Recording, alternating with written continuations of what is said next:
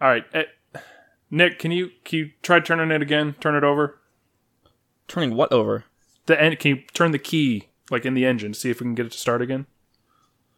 Oh yeah, sure. In the ignition. I'm totally on top of this. All right, let me give it a shot. Yeah, dude, nothing's happening. Yeah, shit. Do you know anything about cars? No, man, I went to film school. I don't know the first thing about cars. Fuck. Is this a car? We're in a van. It's not even like, do they operate the same way? All right, you know what I mean. Okay, come on.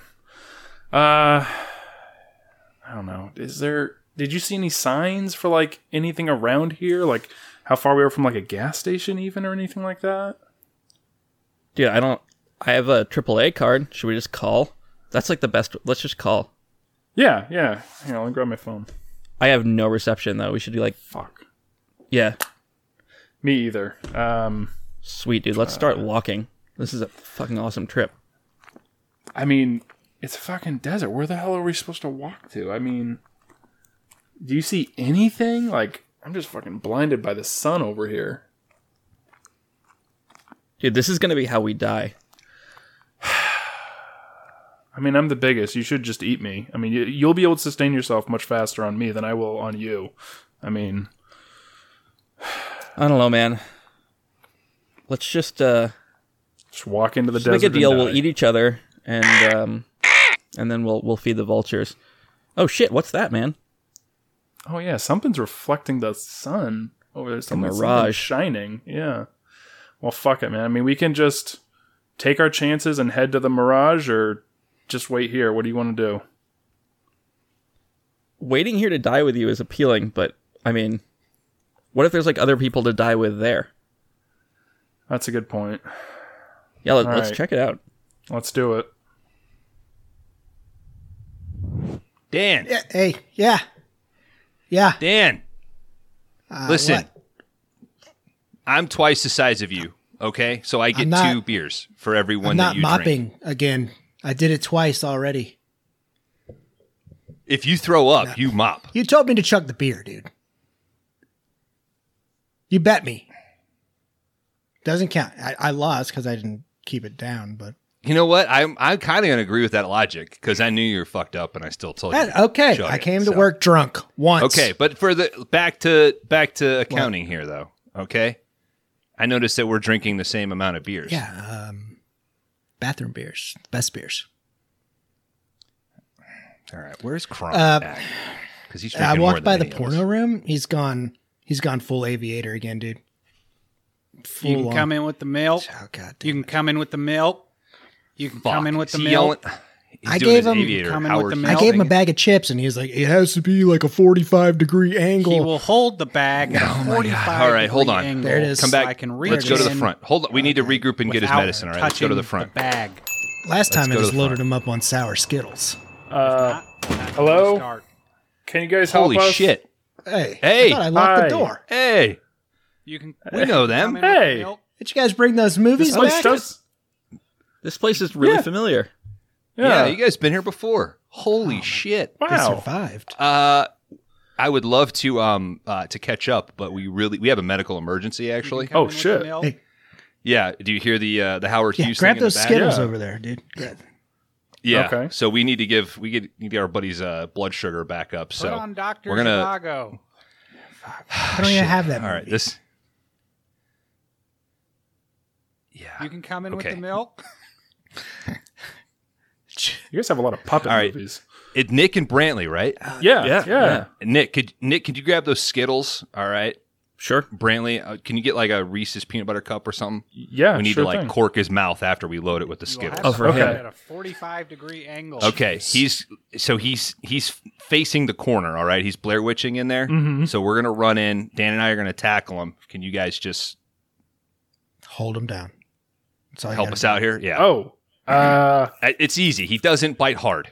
can I use your It's phone more after? like oh, Yeah, yeah, absolutely. Don't Okay. touch my Well- piss bottles. Well, the phone won't be back on until the morning. How long's he been? That makes sense. Let's Word do of this. caution. All right, Word tell of you what, caution, you- guys. you He's help- been growing his fingernails for weeks, so they're sharp. So watch out. Yeah. Brantley? Okay, let's do it, man. All right. You coming with the milk? All right, Kron. Go get him. Get away from my piss bottle! Christ. He's strong. He's strong. Greasy. All right. All right. I got him. I think I got him. All right. He's down. Holy shit. Oh, fuck. He cut my arm. We got Band-Aids. How long's he been in here? 2 minutes. Oh, wow. Yeah. Not long at all. It happens. Shut up. Pee in come a on bottle fast, this huh? many times. Yeah. You guys feel like watching a movie? Yeah, dude, put it on because this is going to take like Sure. 7 hours. Yeah. Yeah. Well, I'm going to be stuck in this sleeper hold position for Hold a me while. at a 45-degree angle. Shut up. This week on 5-Day Rentals, Eve of Destruction.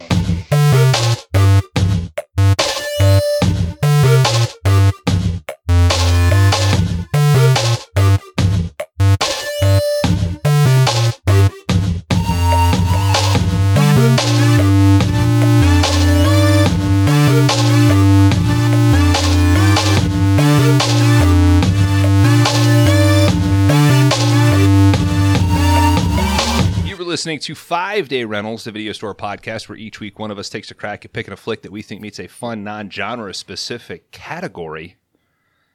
I am Bones, the head honcho of this brand new spanking category that we call software upgrade, parentheses, Microsoft. More like micro hard to kill. That's right, we're talking killer robots, killer AI, Skynet type shit, but no Terminator 1 and 2, no RoboCop 1 and 2. Sorry. Those are all my movies. I'm joined, as always, by my two big O testicles, What a Dan and Cron Howard. How are you? dude. Doing left testicle checking in. No, Doing I wanted great, the dude. left. No, too bad, dude. You didn't say it. Right testicle, but hey, there's a lump. Oh, you're fucked, dude. That will get you more attention. Good Thanks, job, Dan. This is a special category, gentlemen. I was getting all of the dick and ball jokes out of the way early because this thing just got classy. It's double dose classy. Watch me fuck up this intro, guys. This is gonna be terrible. A few weeks ago, we were invited on a very special podcast for a giant 2-part 80s horror mega draft hosted by two of the sweetest guys in podcasting. And we thought, damn, before they rub that sweetness off on us, we should add a little salt in their wounds. They have committed to an entire category with us. We'll see. They might fucking call in sick next week. I get it. But shall I introduce Brantley and Nick from the Horror Drafts podcast? Guys, how are you? Good, man. Doing Thanks great. so much for having us. Yeah, it's a pleasure. And what a kind super intro. Excited. That was super nice. I try. Okay. You guys really are just super sweet. I will say No. that the little podcast support system that we've got, I really do enjoy. Yeah. I feel like if we stare at each other for 4 hours at a time, we're verging on best friends, right? I'd say so. Because I didn't want to be so bold, but you said it first, so. I haven't looked at my father this much in the You eye. should. Oh. Well, that's. Thank you, Yeah, therapist. you got to study your father's eyes, dude. Yeah, you got to know when he's going to kill you. Always be prepared. It's either you or him, dude. I mean, Well, I'm pretty sure it'll be from behind. Like he'll be trying to sneak up on me, so eyes are useless. It's more like smell and I sound. FaceTimed my mom and dad today, and my dad doesn't tell me that he loves me unless he's out of state lines. So I specifically said today, all right, love you, because he answered the phone and he hung it up. Yeah, no, didn't get one. So, fuck. The only time my father told me he loved me was when he came back from Iraq. Brantley and Nick, if you guys had to lose one of your senses, which would it be? Wow. Yeah, that's Not wow. prepared for that. Test. I was not prepared at all for that. I was immediately going to say smell, but then I'm like, but that has so much to do with taste. So it's like you're really messing up like your enjoyment of eating if you lose your sense of smell. Yeah, that's a twofer. I wouldn't. Yeah. If I had to pick, I would get rid of my sixth sense. I could do without seeing ghosts for a bit, and I would keep the others. Excellent. Good call. That might be the best answer to this question. Yeah. If I It's had a pointless sixth for the sense, rest of us to answer. yeah, It's honestly been kind of a drag. It's been weighing on me, and I would be happy to get rid of it. good point. If I had a sixth sense, I'd get rid of it, but since I don't, I'm just gonna do hearing. Dude, you can have mine, and if I ever want it back someday, I know who has it and where to find it. Doesn't he walk into his elementary school? Sisterhood of the Traveling Sixth Sense. Yeah, they're like people hanging and stuff. Yeah, but they're like colonial people. Dude, if I could count on both hands the number of times I've seen people hanging in my elementary school. What a story that land must have. That I know. it had Wasn't it colonial like a hangings. courthouse or something? It's Or wasn't Philadelphia. that the idea? Yeah, like That's it was true, like a that's- courthouse or something. If it was going to happen gallows. anywhere. Most historical 2 weeks city. in a row. Oh, don't. We've been talking. Yeah. Karan's next category would be M. Night Shyamalan. Sure. Yeah. Guys, why don't you tell us a little bit about the Horror Drafts podcast? Please. Oh, Please. Sure. Thank you guys so much. Well, the Horror Drafts podcast is a podcast where Nick and I bring on a guest almost every episode. We did one, just the two of us. And then we ask them to pick a topic in the world of horror, and then we draft that. It's fun, usually pretty dumb. We like bringing on people who are pretty smart and intelligent and make them look good. And Nick and I, well, I don't want to speak for Nick, make myself look pretty dumb. I feel really dumb talking about stuff compared to some of our fantastic I feel guests like dumber you, every gentlemen. episode. Yeah. Same here. Yeah. And it's a blast, you know? It's just a fun thing to do. And yeah, that's what we do. We had a great podcast with you gentlemen doing the 80s horror mega draft.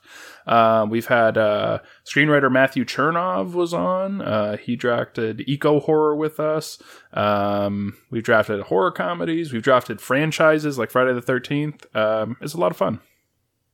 Do you guys have a copy of Shark Swarm? I Where can do. I watch this thing?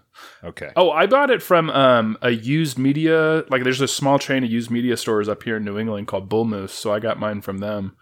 Okay. It was put out on DVD, so you can watch it. Okay. And That was a great episode with him. He was super knowledgeable and polite, and it was Oh, he knew so much. Yeah, he was Yeah. so nice of him to do that. not to keep kissing your guys' ass, but your show has definitely become like when I get the notification that it's live, I'm queuing it up. Oh, that's because so kind. the three of us are instantly going to start talking like, oh, we got to watch this movie, blah blah blah. Ever since we've been on, so Oh, that's great. it's great. the sweetest Thank you I so highly much. recommend people check it out. I mean, No, that's so kind. Nick, because of you, I watched Ghost Story a few weeks ago. Oh, did you? Well, and Yeah. Well, you know what? You still invited us on the podcast, so it couldn't have been that bad. No, that stair sequence was pretty good, man. That poor guy had the fucking worst luck, but Oh yeah. I still got to watch The Innocents though. You guys keep like it's like this That thing comes up a there's lot. nugget in like every Yep. show. Yeah. Mhm. Yeah. Yeah. And I watched Amsterdam thanks to your guys' appearance on our pod, and we had a list of others, and I have a whole list of others. yeah, what do so you think? I'm fantastic. It's fucking wild. Yeah, absolutely wild. I feel like I have like a whole thing on Tubi now. My list is just like recommendations from you and other people who have come on our podcast for movies we should watch. So it's great. We gotta get a Tubi sponsorship, man. Mm-hmm. They couldn't handle us. Just Dan's mug right on that home screen. Gorgeous, man. Look at this. Recommended for you. Amsterdam Dance picks. For fans of right testicles. Yeah, with lumps. with lumps. Seriously, guys, if you do have lumps yes. on your testicles, audience, please go get that checked out. That's very serious, no matter your age. I mean, if you feel lumps anywhere on your body, you should probably have them get checked out. That's true. Not just dudes, not just people with testicles. You know. That's true. Yeah. Just ask whoever's around. Yeah. Hey, check this for me. Grab them lumps, people. What do you think? Yeah, if you got any kind of weird Cronenberg growth on your body, get it checked immediately. Did you guys ever get a chance to see Crimes of the Future? Not yet. No. Okay, we So won't it's on. spoil It's anything. on. It's on demand now. In fact, I Oh, it think is? the day you Okay. guys recorded, I was like checking, and it was like, oh, Crimes of the Future is on demand now. It was like the day you were recording. I almost texted you, Brantley, and said like we should quickly, but no, I haven't had a chance to check it out yet. Yeah, That's okay. I would much rather talk this movie with you guys. Gotcha. Yeah, well, And speaking of this movie, sorry. go ahead. Oh no, I was just gonna say, you were very kind to say that you were very excited every time a Horror Drafts episode comes out. I'm very excited every time a 5-Day Rentals pod comes out, and it actually bums me out. No, it doesn't bum me out because they're great episodes. But when you do new episodes that I haven't seen yet, I can only listen up to a certain point. Yeah, and then I have to stop so it doesn't ruin anything until I can watch the new movie. That's all. Yes.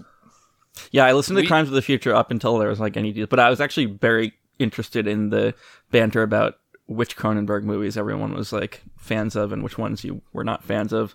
Cronenberg's pretty divisive, so I feel like always good to hear people talk about that. I finally watched Crash in between our Crimes of the Future and now, so it was I've never weird seen Crash. movie.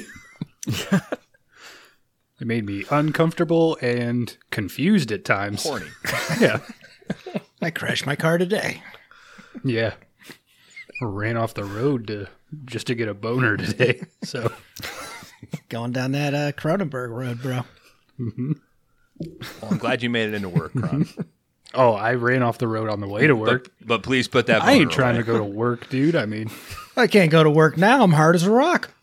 yeah, I'd rather do it on the way in than the way out of work. That's a medical condition, right? They can't ask you about that. HIPAA, dude. What do you just say? You're sick? Is that true? I had to go on FMLA because I had a persistent. Hey, boner. call OSHA, dude. I'm allowed to get boners at work, all right? I'm working today. This is a vase natural. factory. Is it only pre-existing conditions? I mean, if you got a boner while at work, can they ask you about that? Versus if you walked through the door with a boner. I mean, Where's the line drawn? I think it's your activity with the boner. I think if you're humble and cautious about it, you know, there is a certain line. your activity. I'm very humble about my boner, so.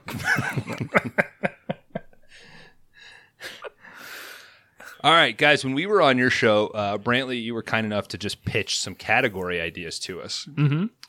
And in your list, you hit one of mine dead on. You call it software upgrade, which is a much cleaner title than my Microsoft, more like Micro Hard to Kill. But I do find that more amusing, I'll be honest.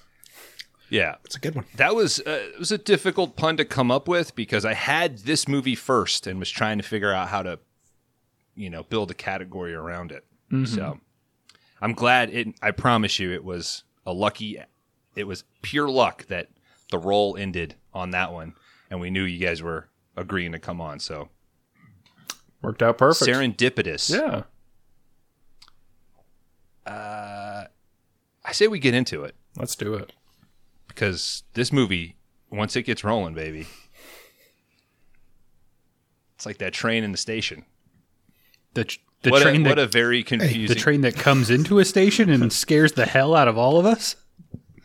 No, Crown, he was referencing another Aerosmith song. Train Keep Rolling.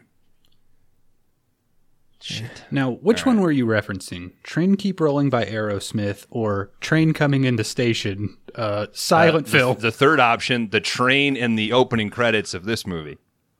The BART, or whatever they call it. Yes, the Bart. Right. We are talking 1991's Eve of Destruction. Has anybody seen this bad boy before? Has anybody even heard of this thing? I think just from years working in the video store, I had like seen the VHS cover or something previously, but that was it. Knew nothing about it and had never seen it. Nick? No, this is never heard of it. This is I went in completely blind. I know these other two haven't.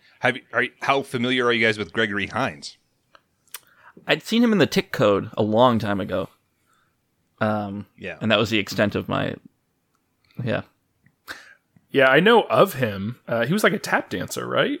Isn't that like? Yeah, I know him more as like a song and dance man. He Yeah. popped up. I think his first movie was like a Mel Brooks movie. History of the World Part 1. Yeah, I think he Oh, replaced okay. Pryor when Pryor had his like fire accident. That kind of got him his start. Gotcha. Yeah, I know God. of him, but Somebody lit themselves on fire with a crack pipe. Hey, there's a I got a career. there's a line from that crack pipe incident to us being able to watch Eve of Destruction. Well, he wasn't the first choice, I'll tell you that much. No. Ooh, I'm interested. Somebody did some research.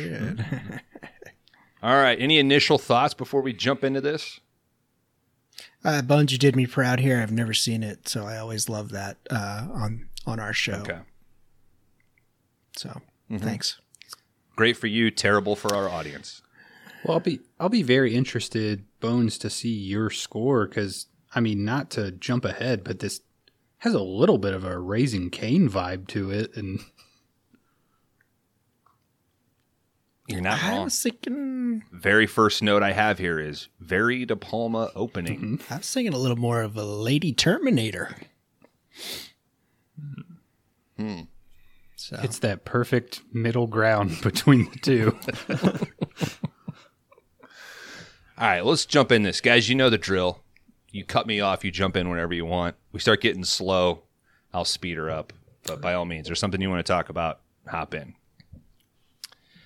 All right, we open on this very De Palma opening, like I said. We get this, like, starts static and then starts to open up, starts to follow some stuff around the room. We've got this man combing his hair in a hotel room. Member of the hotel staff comes in, drops off some room service, gets stiffed by this guy. He's obsessed with combing this hair. Signs for the thing, doesn't tip. What do you mean? Because I comb my hair for 2 hours every morning. Doesn't look like it. Well, we're at the end of the day, dude. What does it look like without that 2 hour? You should see me at 9 a.m. when every hair's in the right place.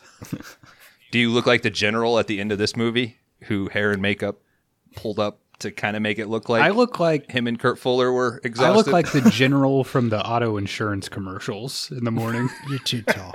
Okay. You're too tall. What do we think was going on with these like leather driving gloves he was wearing in this scene? Because that was like immediately stood out to me. Mm-hmm. Why does he have these on? Anyway.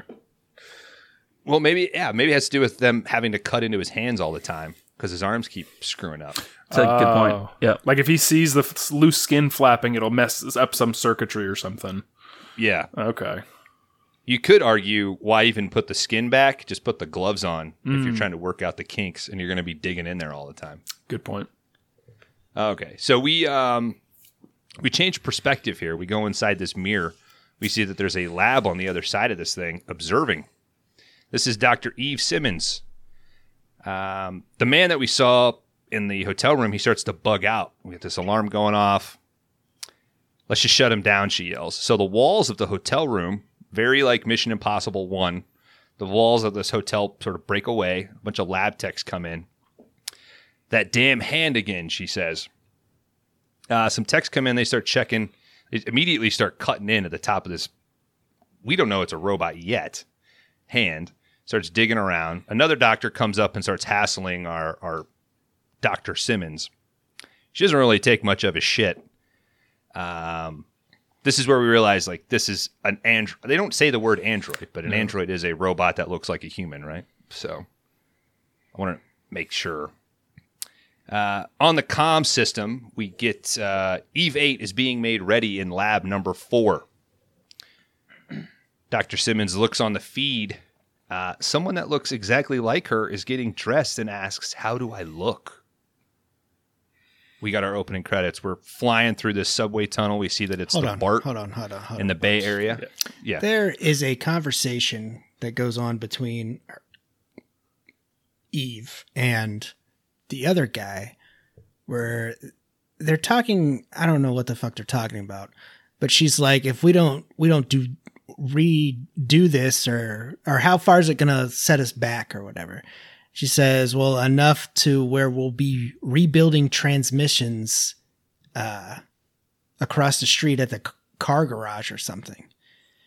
Rebuilding transmissions is not just some minimum wage, like, dumbass dude job. Like, let's give some respect to our auto mechanics out there. All right? Absolutely. Yeah, put your pen and paper away. We fucking said it, so...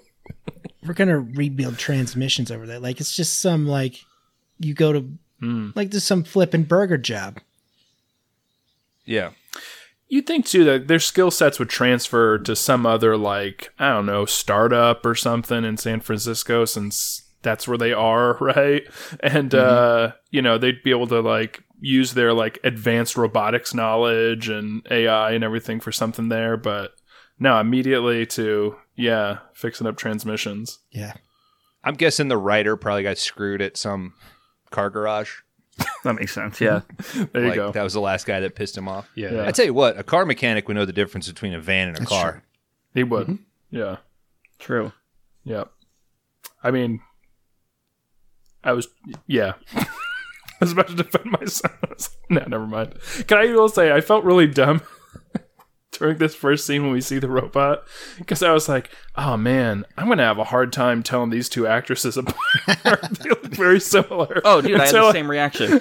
Okay, all right. I'm embarrassed to say how long it took me to realize that the same person was playing both characters. It took like once I saw her on the train. Second viewing. Wait, it's but the I figured same. it out Yeah, it took me till she was having that conversation on the train to be like, oh wait, it is the same actress. Brantley, you're an idiot. And I will say, Right. I love a bank of technology like they had when they switched to Inside with all the scientists.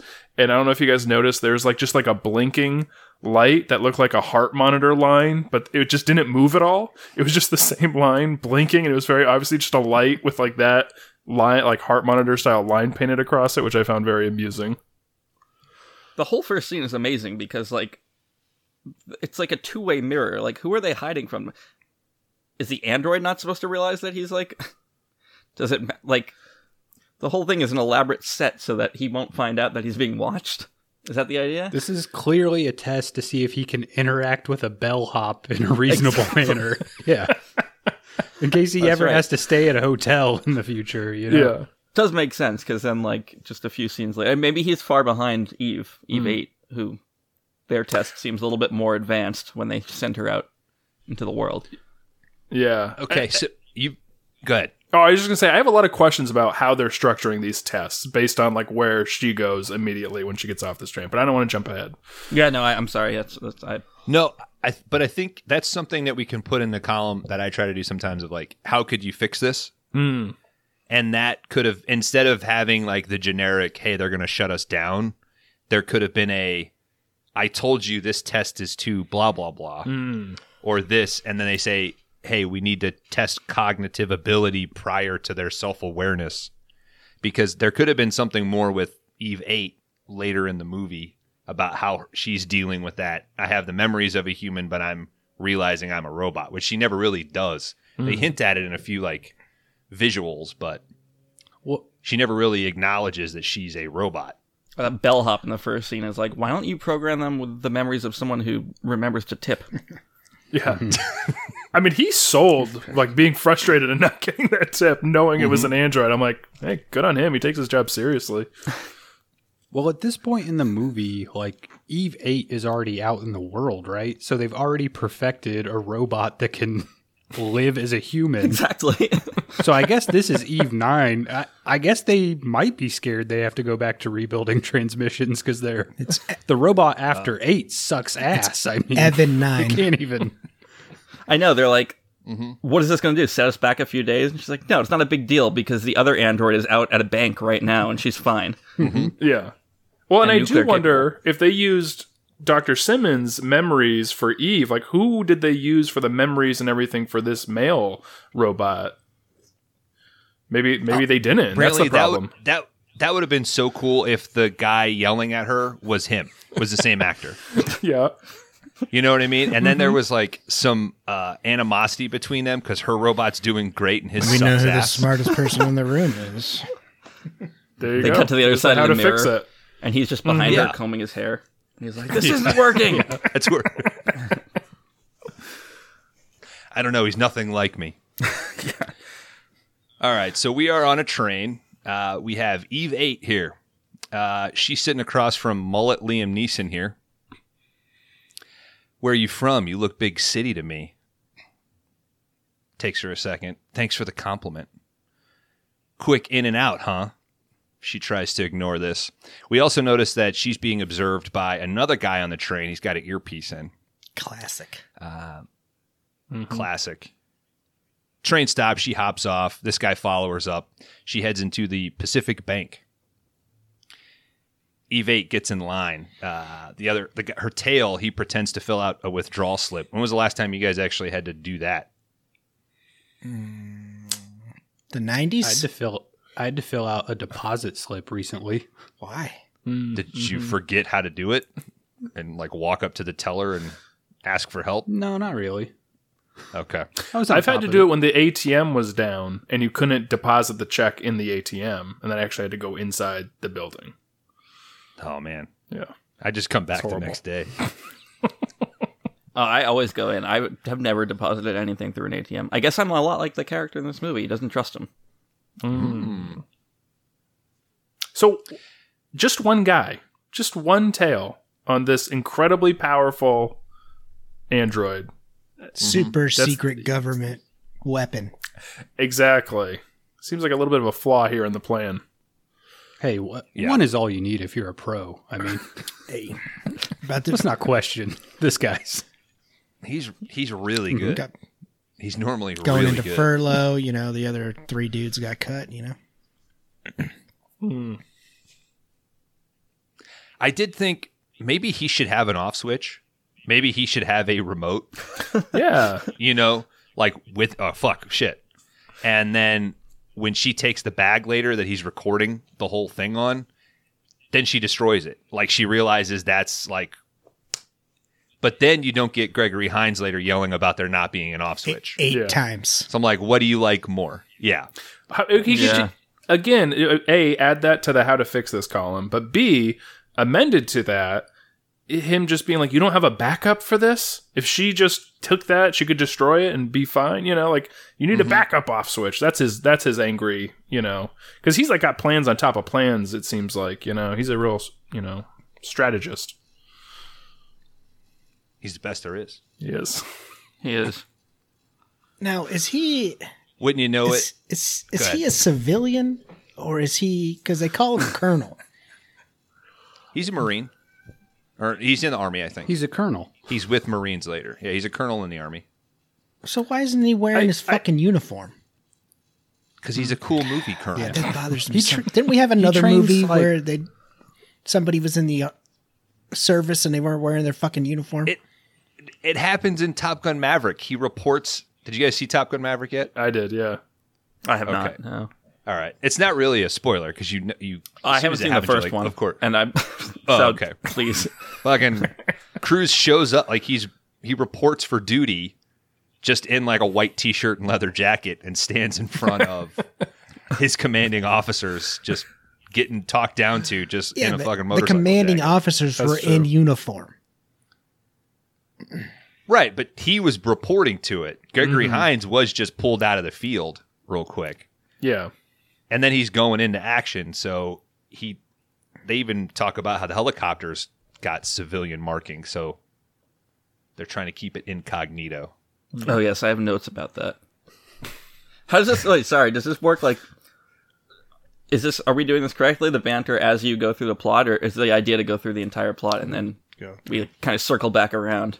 We can circle, but I feel like if you've got if it's a big enough picture thing, by all means, bring it up. Oh, okay. All right. Cool.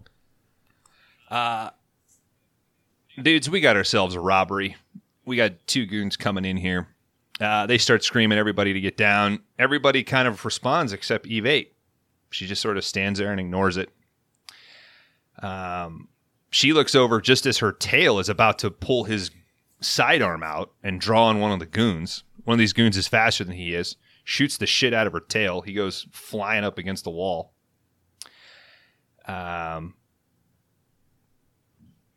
She grabs, shoots that other guy in the stomach, or she goes for the one guy. He shoots her in the stomach. She doesn't react at all. She grabs him. She lifts him up. She kills the other guy too. I forgot that in there. I just got so excited about her lifting this fucking dude up. Don't you think she by his shirt. Should have started leaking a bunch of oil when she got shot or something? Yeah. I mean, they make a big deal about her heart pumping blood, and then there's very little blood that comes out. But it doesn't take her very long. She lifts this dude straight up in the air. He's freaking the fuck out, and then she just classic 80s toss through the window. she picks up one of the Uzis. So there was a Uzi and a shotgun. She picks up one of the Uzis and then notices the bag that her tail was holding. It had some sort of recording device. She picks that up, hightails it out of there. We see the bank robber getting assistance from a bunch of civilians in the background as she crosses the street and takes off. She is now on the loose. There's no way they would have just let this woman leave the building, right? I mean, she killed 2 people, presumably. Who's going to stop her? I guess that's right, but, you know. She does have an Uzi. There should have been a trail of blood of wherever she went, but, you know. Yeah, she should have left a pile of bodies in her wake wherever she walked. Do you think that her tail, like, probably could have stopped it if he'd reacted sooner? Because I got the impression he watched the whole thing go down like, I have to see how this plays out. This is the one scenario we didn't plan for. And he watches just like a second too long. But I feel like the whole movie would have ended there if he'd just... True scientist. He's either got to act right away or just let it play out. Just let it play out. Don't show his gun at all. Yeah.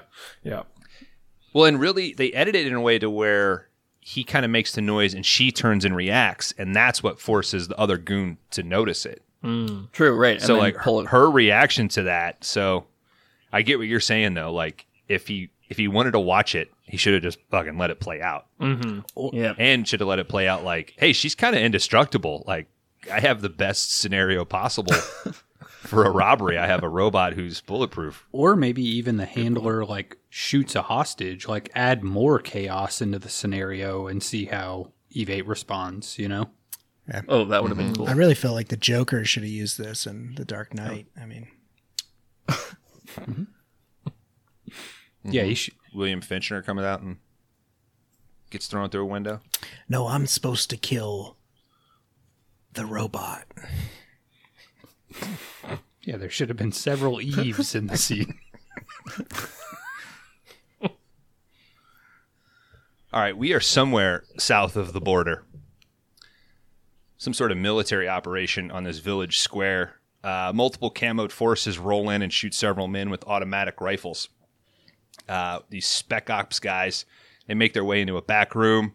There's several tied up and blindfolded hostages. We hear kind of ADR like, he's one of them. One of these hostages doesn't actually seem to be a hostage. You think Christopher Nolan got that from this? The bad guys to be. Yeah. He rips his thing off. He jumps up. He does he punch him or knock him out?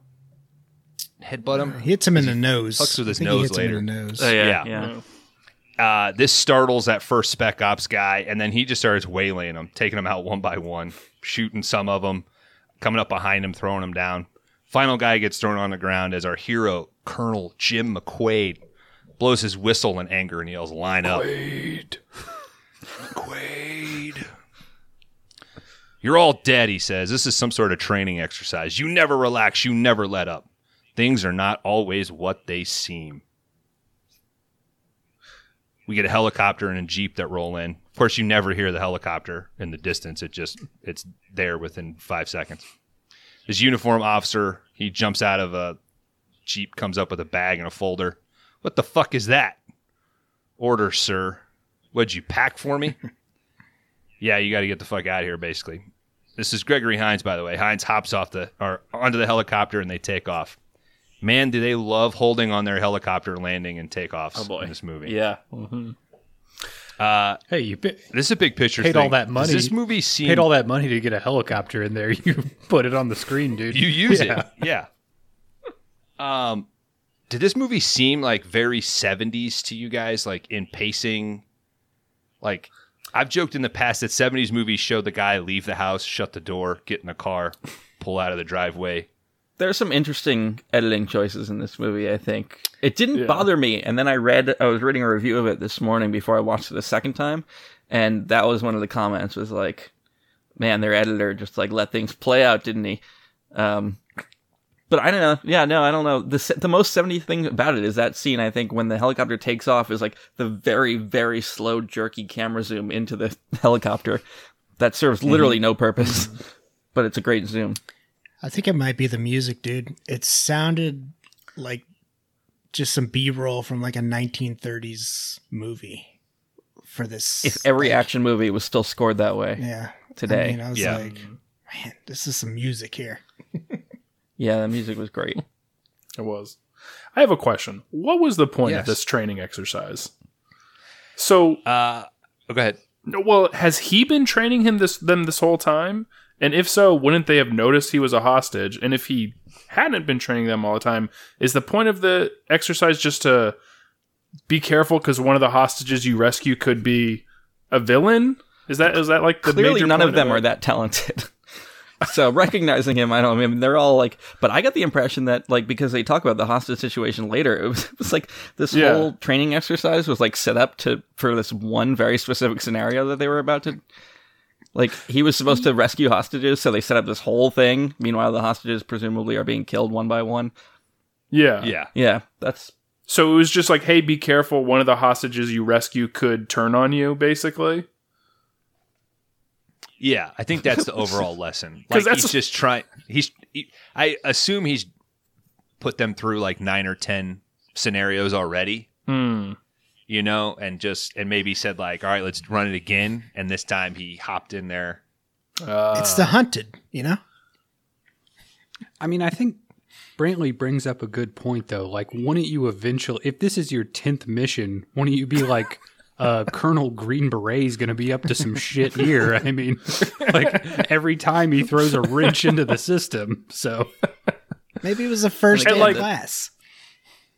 Yeah. And they got in there and got the hostages out. Like they took out like the enemy they were supposed to. So it was just a weird like thing for him to be so pissed off about, I guess. I've never seen special ops before or anything, but I don't think they're going to just be driving a fucking Jeep through a gate. I mean, they might. That's definitely how they do training missions for. You practice like you play, buddy. And they're like, reset, and then they build the gate up, and everyone puts their squibs back in. I mean, they were squibs. These people were being shot. That's the crazy thing. That's the cool like part. Squibs and like, were they? It'd be one thing if he was just like taking them out with like karate chops, Right? You know, or choking them out or whatever. The fact that he's like straight up shooting them, it really throws you for a loop. It's hard to like Again, get in the mindset though if people aren't really. You have to like if you're going to be trained for that, you need to think people are being shot. Yeah. Yep. But at least it was like he wasn't in like Mexican face. Very true. You know Good what I point. mean? And like that would have not aged as well. Like if he was one of them with a sombrero, like very stereotypical. You know, and they would have done that still in the early 90s. Oh yeah. Oh, my hackles went up when it went to south of the border. Like in that setup, I was like, "Oh boy, what's going to happen?" But thankfully, it was better than I expected. So. And I'm going to give Hines some props here. Like having grown up around the military, doing ROTC, like I felt like his ass chewing was pretty real. Like he was like he does sort of sell it. He doesn't. And one thing throughout the movie is I never get the sense that Hines thinks he's like more of a badass than he actually is. Like he's relatively calm and collected. He's confident, but he's never like threatening and brooding like Jack Reachery, you know? Yeah, I actually found that really refreshing about the movie is that he's very capable, but is also very like intellectual and, you know, tries to come at it from, you know, a very strategic mindset, not He's just brute layered. force. Yeah. Yeah. He's better in this movie than the movie has any right for him to be. Like he's incredible in this movie. Yes. I think he sells being like upset about knocking over that pan so well. That's once a week at my house. Shit, I'm sorry. What were you gonna say, Kron? I think most of the people in this movie are doing better than they need to be for the Yeah, film. it's true. Like I think everybody across the board kind of was bringing an A game to a B movie. So Yes, it is very true. Yeah. The father later on is incredible too. Yeah. Has like definite like you know, New York actory vibes about him. Oh, for sure. Yeah. All right, so this helicopter takes off. We cut to Dr. Simmons' house. She's typing away on her state-of-the-art laptop there, while her son Tim asks for some help with his anatomy. She says, yeah, just a second. Little shit. He just fucking turns off her laptop. She laughs it off. She responds way better than I or my wife probably would have if our daughter did that. Especially if you were working on a nuclear-equipped Android. Exactly. And it's an early 90s computer. That probably just, like, there was no save. Like, that just, you save. Lost all your work right then. She just lost her years of It will research take on 25 Androids. minutes to boot back up. Totally gone. There's no flash memory on that thing. Yeah. All right. But I'm glad he did, because I really love this scene. This kid explaining anatomy to his mother. This is a vagina. She starts to blush. There's nothing to be embarrassed about. We realize that he has this just, I mean, pretty detailed drawing of the male and female form. This kid's what, 5 or 6? This kid is woke as hell, dude. I mean, Yeah. This kid rules. this kid is an Balls. Hell yeah. Oh, yeah, we're going to get to balls. So the phone rings. May in the other room, she answers. Those are tits, the kid yells. They're breasts. The other word isn't nice. And then I immediately thought about all the times Dan and I have said tits on this podcast, so I genuinely apologize. Ron is here too. I was also disappointed in you and Dan when I saw this scene. fuck Yeah, I don't you. think Kron drops tits All like right, we I do. got, I come from the Carlin school that tits You is guys, you're gonna get a real highlight reel of Kron saying tits. So Try to find the footage, dude. Try to I'm find not. I'm gonna find the audio. It ain't not out. the footage. It ain't out there. It ain't out Scan there, it. dude. It's out there. fun. All right. He just said Okay, last you know week, what like, I'm these the are? biggest tit guy on this podcast. I'm Karan Howard, and I'm the biggest tit guy on this podcast. No, dude. And I support this message. This is deep fake shit, dude. I mean, You're gaslighting him, bro. I know what that means now. Let's tell the truth. The only time Kron has said it is when he not referring to a body part, just like it's the tits. It's great. Yeah. and even then, I say it's the breasts.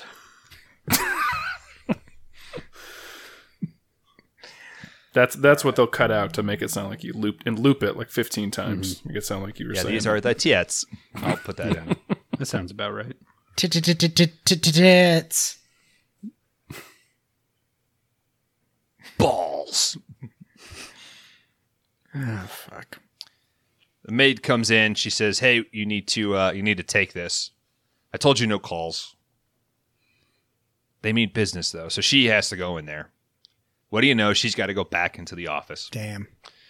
Maria, this is the maid. She's going to end up having to take Timmy to the airport per the doctor. Remember, they're called testicles. So let me get this right. This kid travels back and forth from San Francisco to New York to see his parents each week. Every weekend. That's how they make it seem. That's the 1%, insane. dude. It's the 1%. I mean, No judge would ever allow that. Maybe she's mad about the being a transmission mechanic because sadly, while that's still a good paying job, she could not afford to send her son to New York every weekend. This has to go right. Just the fact that they own apartments or homes in San Francisco and New York to, the two of them can afford that is crazy. Yeah. The government's not fucking paying this girl that much. She's maybe like a... Does she work for the government like a or does she 15. work for like a defense contractor? this is the top scientist in the world in this field. I mean, Nah. She's banking like 180. She's the only doctor out here making robots of herself. Well, for 91, 180's like pretty a lot, good, bro. dude. And they said that her husband is a journalist or something? Oh, that's every Yeah. guy in New York is a journalist, dude. Sorry.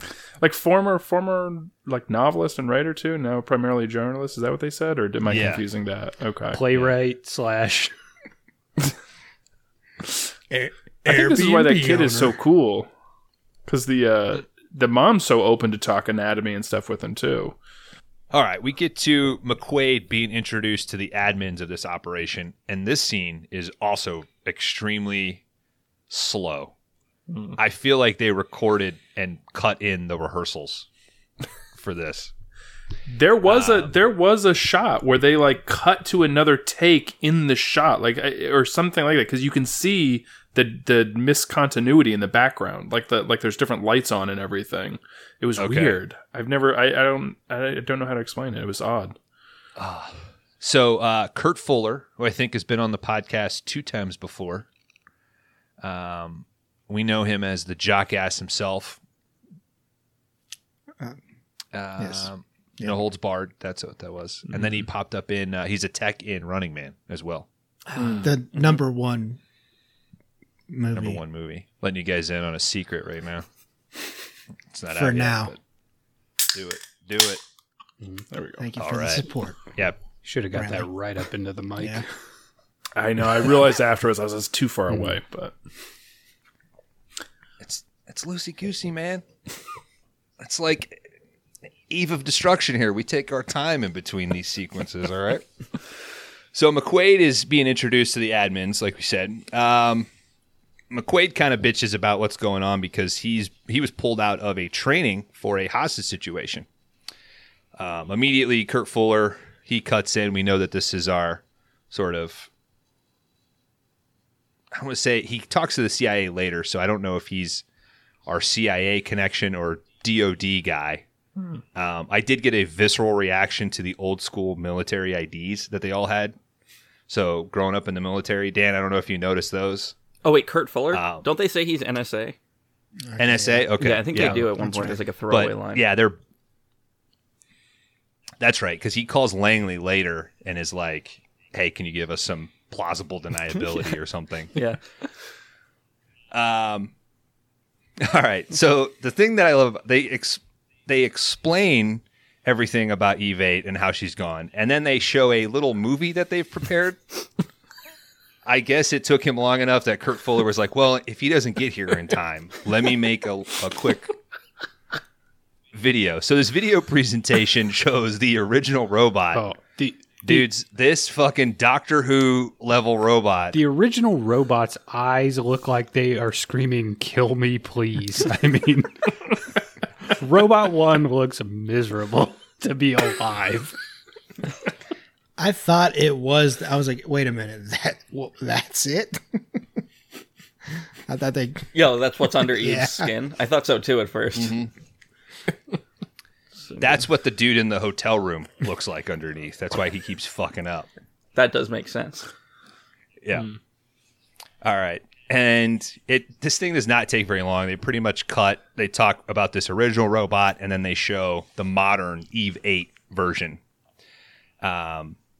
This is where Fuller says she's based off Dr. Simmons, physically, mentally, and they even used her memory to build up her emotion and her It's memory the banks. stupidest fucking thing you could ever fucking do. Yeah. She should have been fired. it's like You don't put a nuke in that thing. You don't shit where you eat. And this video seems to only exist so that they can give us that expository piece of information. Her memories are part of it, even though that comes up later in the movie and everything. Like, because there's no other usable information that's like beneficial to McQuaid in this at all. Like, it's the shortest, like least informational to the problem at hand for him video that you could create. And it's just like impeccable timing that in the video she's lying on a table with like both breasts out at the exact moment they say like, and she's based on her body is based on this person right here who you'll meet in about a minute. Yeah. Mm-hmm. Remember that fancy doctor you just met? Yeah. That's what she looks like underneath that lab coat. Hey, dudes. after you met her for a minute, did you want to see her nude? Because we got the footage right here. Kron, what did she show off? She showed off this breast because this one's being cut off. Yeah. If I recall. I was Nick just saved your ass there, Kyle. just trying to get him to say tit. You almost fell. Yeah. Oh, I'm so sorry. Hey, That's okay. That's fine. find the recording, No, dude. no. We'll get it. Don't worry. I didn't say it now. I didn't say it before. We got Try a to find long it. episode to go. To be fair, Kron does do our audio compression, so he might listen and know when to pop I out. do cut one stuff before out I all load the it. time. His anti-woke I do stuff. extra He- edits all the I time. do it dude. all I think he time makes me before I sound load it. worse. I put your Okay. guys' audio in 16-bit. Good, that's how I like it. All right.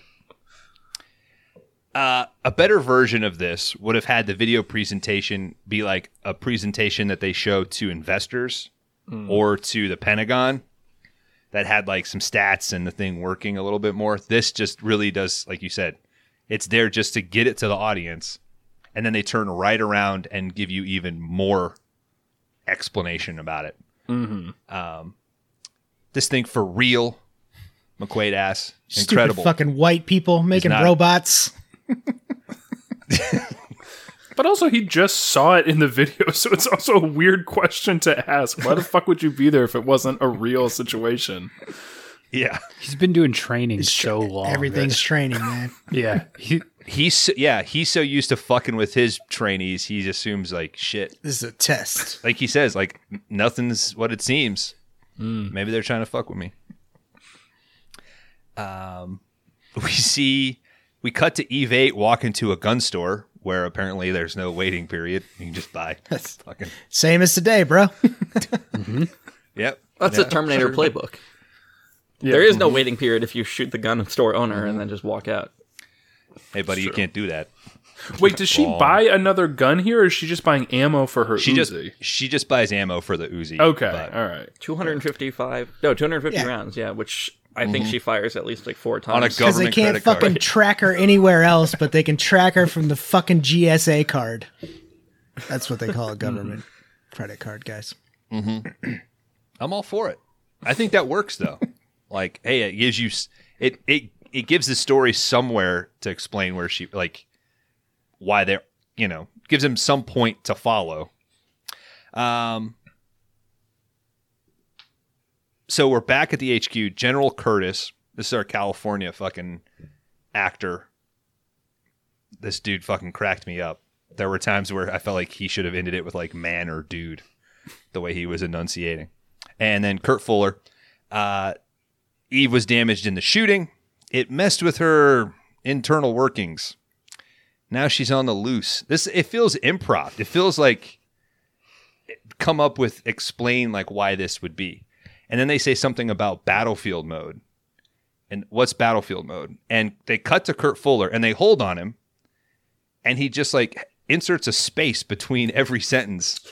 That is insane. It's like he's forgetting. It's like he's learning it. Legit. Like this is the Who's rehearsal dropping cut. the cards? Yes. It's like the new guy at SNL, fucking not keeping up. Basically, battlefield mode. If she feels like she perceives harm, she's a split second away from defending herself. So this puts her on a really short, like fast fuse. Also, at the time of the shooting, her trace was knocked out, so they can't follow her. And Got that credit card. she does not have it. She does not have an off switch. She is more human than machine, they say. Kron, this is. So I gotta say, Go ahead. Sorry, go Brandon. I was- I was going to say, this seems like it would be a horrible in a battlefield situation where a single bullet can knock out the trace and mess with their internal workings to switch them into battlefield mode and then have a nuclear weapon running around like crazy in a battlefield. Seems like she'd be a horrible thing to put in a war zone. What? I like the explanation later that they said when she says like it's designed to be a hidden nuke. Like she could sneak into a place because she could get past like the Star Wars defense or the shields. Yeah. But yeah. again, why is she carrying it now in a training scenario? Exactly. Actually, So that would have yeah, never you're right. worked because they would have killed her for being an American. They should have programmed her a I different. think we were okay in ethnicity. 91, right? 91. What are we fighting? Kuwait? First Gulf War. Yeah, yeah. So But that was a popular war though, right? it's a TV war. He tried to kill Bush, man. Shit ain't cool. I feel like once I learned about nuclear battlefield mode, the whole rest of the movie, I was like, they're not going to do it, but I wish she would blow up. Like, honestly. Like, let's release. It's a little bit of Chekhov's Nuclear Woman, and it doesn't deliver. I mean, do we really need San Francisco? I mean, love you guys, listeners in San Francisco. I'm just kidding. Is some We've seen the numbers. really They don't love us. good dialogue in that scene though, where McQuaid says like, "Oh, well, what's that cylinder?" And she's like, "Don't worry about it. It's just part of her protection system." And he's like, "Okay, cool. Yeah. Let's like circle back to that later when the world is in danger." And you, as the viewer, you've watched movies since like that came out, post World War II, so you immediately recognize that symbol. Right? Yeah, right. Like he should know what that symbol means. Like if he's a badass Marine, I'm sure they've had some sort of like nuclear response training or something. It just says nuclear warhead on it. And he's like, "What's that cylinder that says nuclear warhead?" And she's like, "That's just to throw them off. It's just a protection system." See, that would work. Totally. That would work. If they joked and they were like, "Nah, it's just a deterrent." So this would keep people. It's like, in Dark Knight where he's got the electrocuted or electric cowl to keep people from pulling his mask off. Oh, right. Yeah. He's like, is this bitch nuclear? No, it's just meant as a deterrent. Okay. In case someone cuts into her, they'll see this and they won't cut any further. Mm-hmm. Okay, so at this point, Dr. Simmons, she showed up. Again, another awkward cut of her walking around the table, everybody waiting as gentlemen for her to sit, and then her and the general are like, who's going to sit first? It's very odd. McQuaid immediately starts off with, how do I kill this thing? Or no, he makes a joke about like his specialty is lasagna. Hey. And Hines has some great like stone cold faces Spinach here. lasagna, man. What did I say? Lasagna.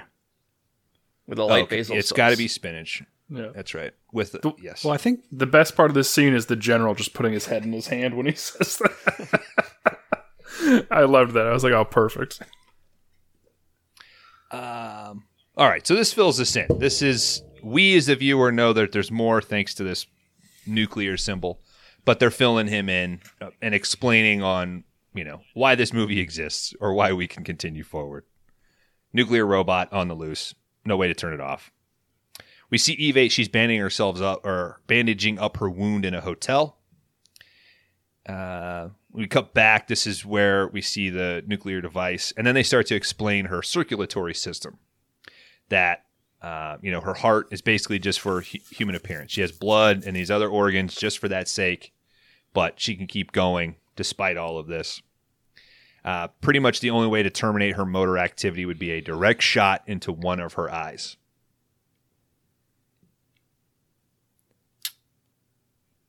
We got Eve 8. She's in this sweet little red Mustang. She's leaving the city. McQuaid is outfitted with a Bronson fucking level pistol with this giant laser. The laser is almost as big as the barrel of the gun. It is a wieldy style. Looks like a, I don't know, 90 caliber gun. I mean, it looks like it looks like a Schwarzenegger Desert Eagle. Eagle. The bullet should be as big as your fist is. I mean, it's huge. I really would have loved just some tech nerd come up and say, "Hey, sir, we've outfitted this armor, blah, blah." Give me a little bit. You just gave all this exposition for her. Put a little bit more into the gun. Yeah. Build it up a little bit more. You need a gun this big to pierce the exoskeleton. Sure. Something like that, yeah. And if anything, that would have been awesome because maybe he loses that gun and the only way to kill her later is a regular revolver through the eye. Which probably should have worked. Oh, you can hit her in the head with this round, blah, blah, blah. You're absolutely right, Dan. The only thing that would truly kill her is pushing the gun into her head. I push my fingers Spoiler into alert. my eyes.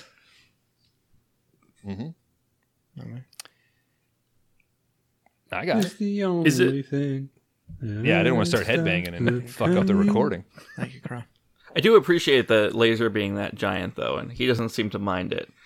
No one says, like, you guys have like a more modern gun? And they're like, no, this is the smallest we have. Now go kill that android that we have walking around. It's like we can't shrink down a laser. It's like, shut the fuck up. It's got a laser pointer. Okay, come on. Exactly. What are you? Yeah, exactly. That's the coolest shit we got. I'm surprised he wasn't annoyed by it, because didn't they say he's like the best marksman they have? I would think a giant scope on it would really like fuck him up or something. Fucked up on this one. Yeah, that would have been such a fun scene, like especially because he's pretty good and whenever he's getting technical jargon thrown at him, like his reactions. If some tech guy is like, hey, here's this, blah, blah, blah, and he's like, what the fuck is this? Laser surf, state of the art, blah, blah, blah, infinite battery, yada, yada. Sell him on it, you know? Mm-hmm. Yeah, where's Q? I want the scene with Q. Every movie fucking needs a Q. They really do. Kurt Fuller, he sneakily gives our doctor a little beeper. Remember those? Remember when your parents had a beeper? Sorry, Brewster's Millions. My parents didn't have that, dude. I did have a note when we were kind of talking about the kid. Oh, up top there. I was like, what was my notes? Oh, this looks like Bones' rich-ass childhood. Yeah. My dad never around. Yeah. All right, little Bones, it's time to fly back to New York City. Balls! All right. Fuller warns the doctor, hey, in the event she goes nuclear, this will warn us. And then my favorite character in the movie, this is the information tech that works at HQ here. He notifies the team that Eve 8 has rented a car and purchased 250 rounds of ammo, thanks to that good old company credit card. And she also requested and was given a detailed map of California. Of Northern California. Yes, that's right. Northern California. Now, modern movie, they would have just said she's uploaded with the internet. She has fucking Google Maps. Not even a deal. But this is 91. People were still using paper maps. Wait, what? I cannot fathom it. Weren't they in 91? Were they still doing where they put the credit card on the thing and they ran the over it? Because I was going to say that's pretty fast for them to know that she used the credit card, unless they were doing like dial up or something and got that notification already. But they're the NSA, so that's true. Yeah. Because they used to also call those in, right? They used to call in credit card charges. Like some places didn't have that. They would call it in directly. Oh, so maybe that's it then. Okay. That card is just triggered, fucking Amex just immediately says, oh, anytime this thing's charged. How can that go so well in this country? Like, all right, we're tired of doing that. Let's create a system to where we don't have to do that. And now it's just you tap your fucking card. But anything else is terrible. Sorry, guys. Went politic there. Well, they want your money as fast as possible. Mm-hmm. Mm-hmm. They want to make everything else difficult, but them getting your money back, they want that quick. I can tap my card at the gas station to get a Slim Jim and a Monster Energy drink, and I can get a boner in like 10 minutes with a fucking pill. That's all we've solved in the last 20 years. Right, but you got to pay out the ass for that boner pill. I mean, I got pretty good insurance. And that gas is $6 a gallon. Yeah, and they also call you every time, and they're like, hey, did you buy 53 Slim Jims? That seems like too many. Like, no, I bought 63. Yeah. Like, what the hell? And you're like, no legitimate charge. Don't... I thought you were going to say, like, the fraud department calls and says, hey, you bought 53 Viagra this month. That's a little high for you. And Dan's like, no, I got a few parties this weekend. Nah, motherfucker, I've been working out. Like, leave me alone. It is crazy to me that in 1991, she can walk into a sketchy gun store. And that's how they ran the credit card. The guy at the gun store is just like, sure, yeah, let me just take your payment information into the back for a few minutes and just make some carbon copies. And then you walk away with your gun. Let me take your government issued credit card that says it right on it and let you buy weapons and ammo. What is the name on the credit card? All he needed was 16 numbers. Any 16 numbers apparently could result in you I think getting if you see 250 rounds of Uzi If ammo. you see a government card, though, you're like, this shit ain't going to bounce. Like, they're going to have to cover the charge. I mean, I'm going to ring her up for Also- 4 guns. Did she know exactly what type of ammo to buy, or did she pull the Uzi out and say, like, I need... Can you refill this, she please? just pointed at it. Yeah. You got the stuff that comes Like, out of opened this her thing. coat and shit and pointed to it. Like, I need 250 rounds of that. Yeah, I got you, babe. Mm-hmm. All right, where am I? All right. We're back with Eve 8. She goes into this shit kicker bar. It's like a hotel or motel, excuse me, and bar. She goes inside and orders a Pink Lady. A Pink Lady was a popular cocktail in the 1950s. Its pink and opaque appearance would trick you into thinking that it's sweet, but it's actually drier than most modern cocktails. The classic recipe uses just gin, grenadine, cream, and an egg white. And this is all dialogue from the movie. Mm-hmm. The bartender and the version explains it I to her. recut. And, So, gentlemen, Are you sure you still want it? next week we should be having those on the podcast next week. Okay. Yeah. I'll send you all the stuff.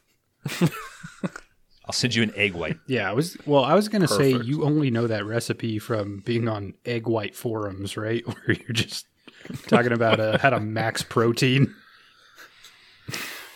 Dude, my Grease meetups, anything Pink Lady related, we are on, dude. We drive around in our T-Birds looking for Pink Ladies. I was going to say, drinking Pink what Ladies. year was the Pink Lady? You said 1930? 50s? 1950s. So was this, when was Grease? What year was that? Like in the actual movie? It's set in the 50s. Okay. Set in the 50s, shot in like the late 70s or early 80s. Yeah. So I it don't was- remember. Yeah. No, they had like a fucking poodle and shit on their shit. Yeah. Pink What are Lady? you, Oh, the jacket. what are Yeah. you reasoning here? I'm just trying to see if maybe that was the inspiration for the Pink Ladies on Grease. I'm going to defend Dan. I can see that. That's kind of where I made that connection earlier. That's all So- I I was think wondering. maybe the Pink Ladies took their name from the drink. Well, that's what I was asking. There you go. I think the drink Pink was Lady named sounds after a little the, soft for Rizzo, though, dude. She was fucking Now, if you guys had a choice, all balls, man. would you take Rizzo out on a date? Yeah, I think Yeah. I would. Oh, hell yeah. Without it, That's I'm the very one I open would go with my. with. Yeah. Mm-hmm. I'd be like, you look like you're 30. You baby. want a Sandy in the streets and a Rizzo in the sheets, right? No, I just want the Rizzo all around, baby.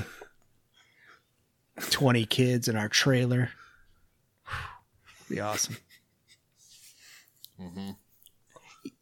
Just wishing you were. Your back leather in high jacket school. still fits you, Danny. Yeah. It's because you're malnourished from fucking food stamps wearing out. Got all these kids to feed. All right, these 3 shit kickers in the bar. They take notice of Eve 8. One of their fucking fearless leaders named Cal. This Randy Travis looking dude. This guy's cool as hell. The way he, Oh yeah, Cal. he's got some line deliveries Fucking later. smooth. We're getting there. All right. He goes up, immediately starts putting the moves on her. Okay. So she asked for a Janis Joplin song on the jukebox and says, hey, this is the 90s. Janis Joplin was dead before this jukebox was made. I don't see the logic in that. It's not. I don't. yeah, like That doesn't make sense. that song that you're talking about existed before we built this machine. So obviously Yeah, it's not that's on the- it. Cal also doesn't strike me as the type of guy who's all about the most modern music available at the time either. He looks No. more like a country western kind of guy. Yeah. So when he inserts a nickel and says, let's listen to something from the 90s. Yeah. And then they play a song that sounds like it's from the 50s or 60s. I was going to say, this isn't Rage Against the Machine. Like, what is this? Yeah. Well, it was 91. There were 7 songs to choose from that had come out so far in the 90s. That's right. It was Color Me Bad. Is that too early? Or are those early 91. 90s? Is that Milli Is Vanilli it yet? like Dookie out right now? Green Day? Like 91? 91? I think their first album was out. I think Yeah, Dookie was he throws on 93. Dookie and It's the diegetic music for the scene. Welcome to paradise, baby. The other two guys that were with Cal, they're smirking. They know that this is Cal's premier move. Doesn't take long for Eve to invite Cal to her room. We're in the helicopter. McQuaid starts interviewing Dr. Simmons. She asks, "Didn't you read my file?" This is not a complaint. I think the actress is great. You really start to notice her like Dutch upbringing at this point in the movie, like her line delivery. There's times where you can't really tell, and then there's times where she's really having to hide the accent. Mm-hmm. McQuaid starts listing off her basics, so he did read her file. In this back and forth, he admits that he's not a right-wing nut job. He just wishes that we, the country, showed a little bit more backbone. Voted for Trump, bro. He voted for Trump. He voted he's a Trumper? For Trump, yeah. I think he's in the it's like a Romney McCain. Republican. Okay, McCain. Yeah, I think he's more of like the honest guys. He wouldn't have taken very kind to the "I like my guys who don't get shot down" comment. Who knows? Who knows these days? I think he would have just eventually pulled a gun at the post office, and that would have been it. Yeah, but at this point, McQuaid has nothing to fight. Where's my vinegar syndrome? He lists off what he hates. He fucking hates terrorism. He also hates automatic bank teller machines. He hates junk mail, and he hates cars that talk back to you. All? You don't like machines. He goes on, no, it's more like disbelief. You spend millions and come up with something that doesn't even have a fucking off switch. Burn. All right. Guys, I know I said before, jump in, interrupt, let's riff. But the next scene, can we let's pour one out for our brother here and be a little sensitive, all right? All right, so we're in Eve's hotel room, and Cal gets his dick bitten off. I think that about sums it up. Yeah. Oh, sorry. Yep. You really jumped to the finale. The craziest thing is, guys, that if we ever meet up and we go out for the evening, and I know we're all married, but say we're not, and one of us decides to go to a room with the ladies, our lady, I'm not going to go to the hotel room and listen at the door. Okay, guys? Just saying that. I believe these guys had every intention of getting some sloppy seconds and thirds. Yeah, I think these guys set it up at the beginning because when Cal goes to talk to her, they're like, "Hey, don't forget, there's two more of us." Like, right? He says, "All for one and one for all." Mm-hmm. Yes, that is true. That is a deep friendship. Yeah, that's when this guy has a line delivery though. When he.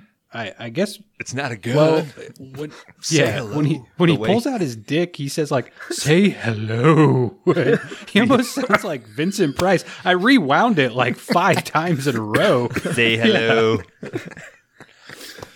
And you know what? Okay. He just couldn't help himself because she was all into it until he drops the B word. Yes, so that's like, the big takeaway from this is we start to see the trauma. We start to see she's into it, and then what he is saying to her sort of sets her off.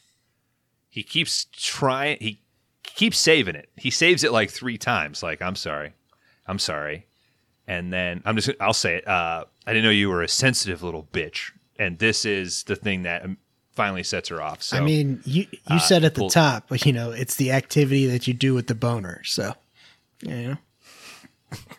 that's true, but. Yeah, this is fucked up, man. This is like, but you're also like kind of, I don't know.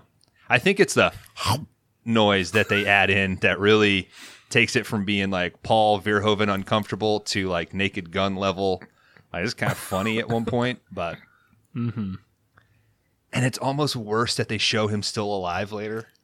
When they show him like whining and loaded into the ambulance, like, just kill me, dude. You could get a dick sewed back on.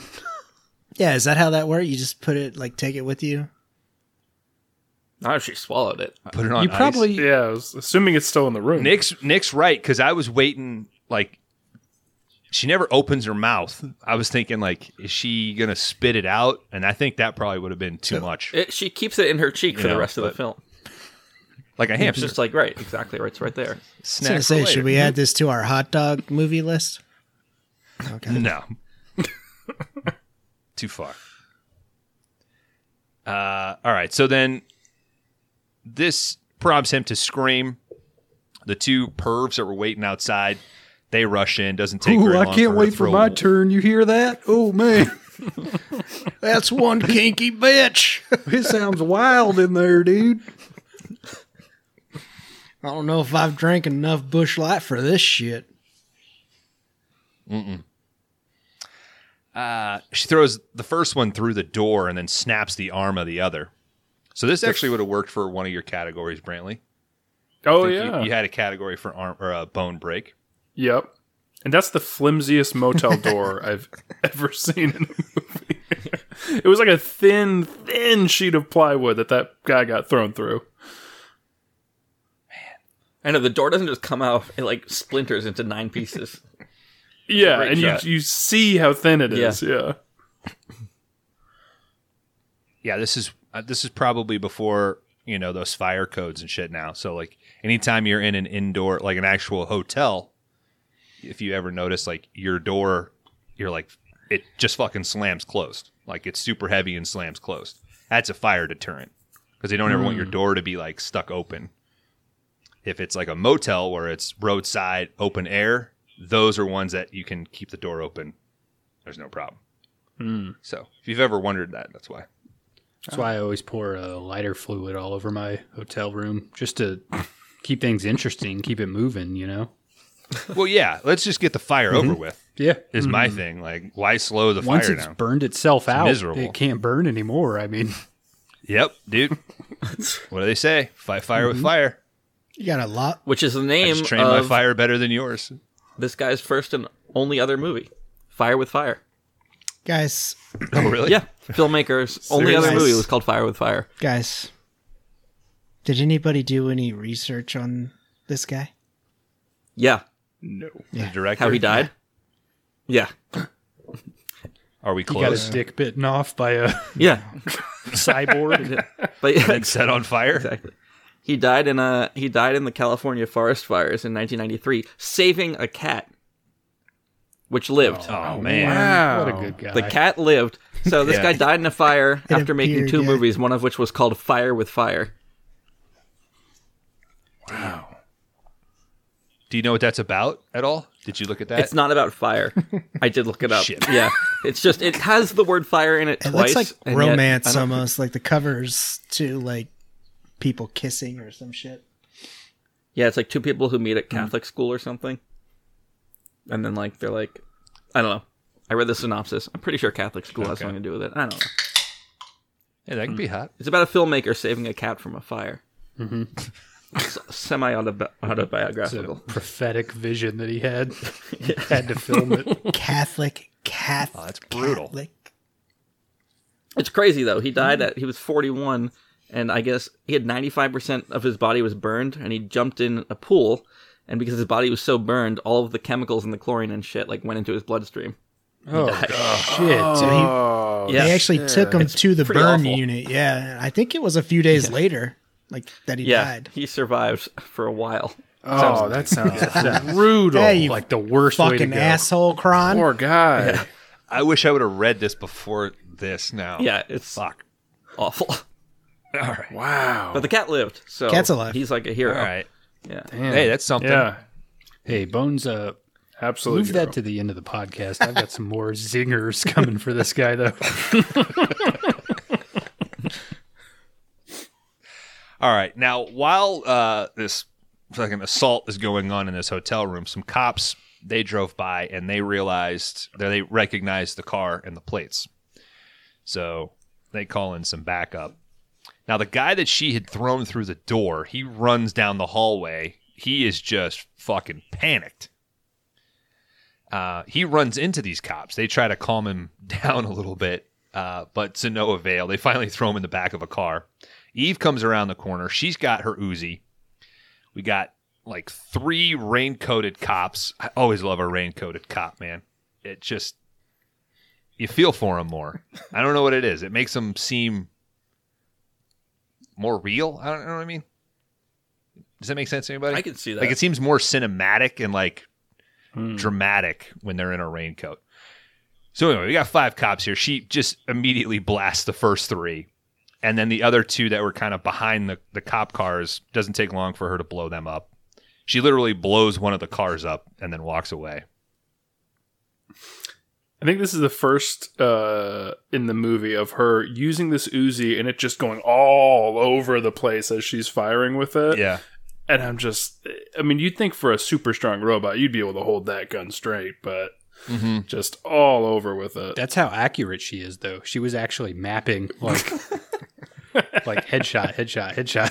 Those were the most that was like the calculated precision there. It's not easy to blow a car up with an Uzi. Mm-hmm. She was hitting all the exact right spots on the car to set it on fire and blow it up. Mm-hmm. She does walk away when it explodes. She does have that like shit kind of reaction of like, oh damn, okay. She gets in her car and fucks off. We cut to McQuaid. He's given the report over the radio. Their helo lands at the scene. McQuaid tells Dr. Simmons to stay in the chopper. Do you guys think she listens? We see Cal loaded up into the ambulance, screaming. Seriously, just fucking let the guy go, man. McQuaid meets the sheriff, who gives him a fucking hard time. Says something about like, I had one murder here like 3 years ago, and now I've got 5 dead cops. Nobody cares, okay? Like, do your job, stop complaining. There's something to do. Mm-hmm. Yeah, because last night or the night before, one of those cops thought, like, fuck, man, I wish we'd get some action, dude. Like, it is that Demolition Man of, man, I just want to fucking bust somebody's ass. What'd you do at work today? Oh, clean our gun, and we had to mop the jail cell. Nobody was there. And then it yelled at some skateboarders and then profiled a minority guy. And it's like, what'd you do? Oh, I had to work so much today. Like, oh, damn, fuck. It's interesting that he mentions the people dying instead of like, man, no one's gotten their dick bitten off in this town for 3 years. And now it's a war zone. I mean, that really is page 1, right? I would think so. Cal Dick bitten off. Yeah, they put his first and last name in everybody the knows Cal. God. Yeah, the newspaper is front page, Dick bitten off. And then on the very last page, it's like 5 cops shot dead. God damn it. This is going to be all over the internet. All right. We've all wanted to do it, and now it's finally happened. Cal's gotten his dick bitten off. We told that boy it was coming. All right. He's looking around. Dr. Simmons, of course, hops out of the helo and starts walking around as well. She walks in. She notices that the bartender's getting interviewed by these 2 local cops. Here's the bartender say, she was looking to get laid. McQuaid comes in. Why doesn't anyone point to the end of the bar and say, that's her right there? That's the lady. Why are they allowing them to just... They go into the back room. Oh, Gregory Hines has no respect for an employees only sign. It's a crime scene. Yeah, he doesn't give a shit. But he calls it out. He's like, you're going to confuse these people. Come on, let's go to the back. He's trying to get more out of her. Like, there's something to this. What is it? She needs to tell him more, but she resists. An employee walks in and McQuaid yells at him, knocks over a pot, and then immediately feels bad again. He really just goes from 0 to 10, 0 to 10, 0 to 10 in the span of 3 to 4 minutes here. This is where we start to get some backstory on Simmons. She says that her mother's dead. She has no idea where her father is. When her mother died when she was younger, she was moved to Europe. This is a nice little way to explain her accent. They would do it in like every other Arnold movie.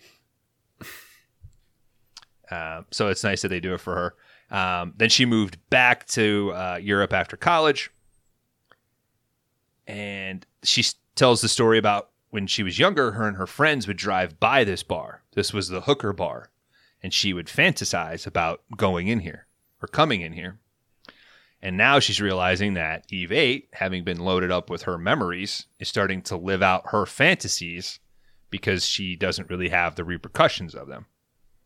So this is where the movie actually starts to deal with the feminine trauma. Like, it really is this weird story about like what men do to women, and if a woman was allowed to like react without consequence, what could potentially happen. So there are actually some elements to this that I kind of appreciate. So as you go later in the movie and you see these flashbacks of her dad, calling her mom a bitch, like the stuff sort of adds up. I think there's some good layering there. Mm-hmm. Immediately ruined by McQuaid asking her if she's got any other teenage sexual fantasies I should know about, though. Yeah. This whole thing, though, does beg the question, like, do androids have sex drives? Because they're part human, part machine. I mean, male robots have hard drives, right? So they can get... Goodbye, folks. Eve destruction. If they want the AI to be spot on, right? You mean sex drive is part of the human mind, right? Yeah. Mm-hmm. I mean, it's going to make conversation better. I mean, how much of conversation is like got a fucking hint of flirting to it? So otherwise, she'd be kind of wooden. Mm-hmm. I mean, they hint at a little bit with her and the Liam Neeson looking guy on the train in the beginning. True. Yeah, she doesn't. So, but there's an AI knowing how to be smart and how to use flirting to their advantage, and then actually having a sex drive and wanting to get down with Cal, which it seemed very much like she wanted to do that. Yeah. Kind of just sounds like if a robot was hitting on you, you'd be questioning it. Is this robot really into me or not? You don't know it's a robot. It's just part of its sick programming. It's like that time you went to Vegas and didn't know the difference, Kron. Mm-hmm. She was a hooker. He came back to our hotel room. We had to spot him $200 apiece. Dan, be fair, you were outside the door I was listening. of his hotel room. Because that's how I knew how much it was. And it was such a thin door. You could hear me saying, "I love your nice breasts." That's not true at all. I respect you. You were only 19. You called them boobies. Oh my God, we gotta go. We gotta get further through this thing. All right.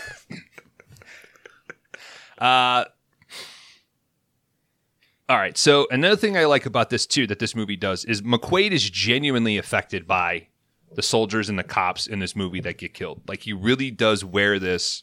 He's not like emotionally invulnerable to this stuff. So he's really affected by this. He's using that to try to get more out of her. A little argument back and forth about whether or not her embarrassment, does it outweigh like the morality of these 5 cops dying ultimately because of the trauma that you passed into this nuclear device. Mm-hmm. He wants to know everything about her. And then again, there's like an inappropriate, like, I want to know your favorite TV shows, blah, blah, blah, blah, blah, blah. And then I think he ends it with, and I want to know how you like it done to you. You know, like real, like he like builds up this favor and then again, just like brings it back to the sexual thing.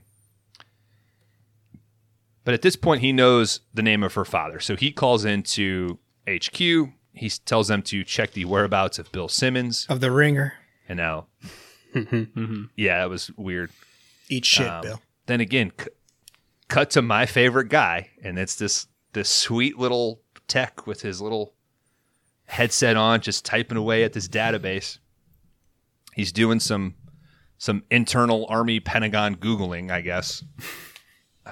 I miss computer systems like this, before the real days of the internet, when we just assumed computers were these magical things that were somehow connected to each other.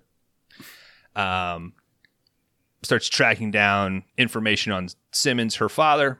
No updates on him. Something about used to be an engineer, and now his pension or whatever is like, he's not getting that anymore. So they have to resort to going to a list of known associates. We cut to Eve 8 driving around with her windshield wipers on, which first watch, I was like, this is kind of weird that she's driving with her windshield wipers throughout the movie. Then did you guys notice, like in her flashback with the death of her it's shot through mother, the fucking windshield. Raining. Yeah. Yep. See, this movie is layered. Yeah, this is layered. She's driving around. We get these flashbacks. We see in the abuse of her father on her mother. And she's immediately brought back to reality when we get this yuppie fuck in a black BMW just right on her ass. I have ridden some people's ass before. Never this close, man. This is insane. Mm-hmm. I'll never fucking get there, he yells. Finally gets I'm around supposed to her. be there almost gets hit. 5 minutes ago. This is your fault now. Yeah. Some close calls. He almost gets blown away by a tractor trailer. Chews her ass as he passes her, gets in front of her, starts calling some guy on the phone.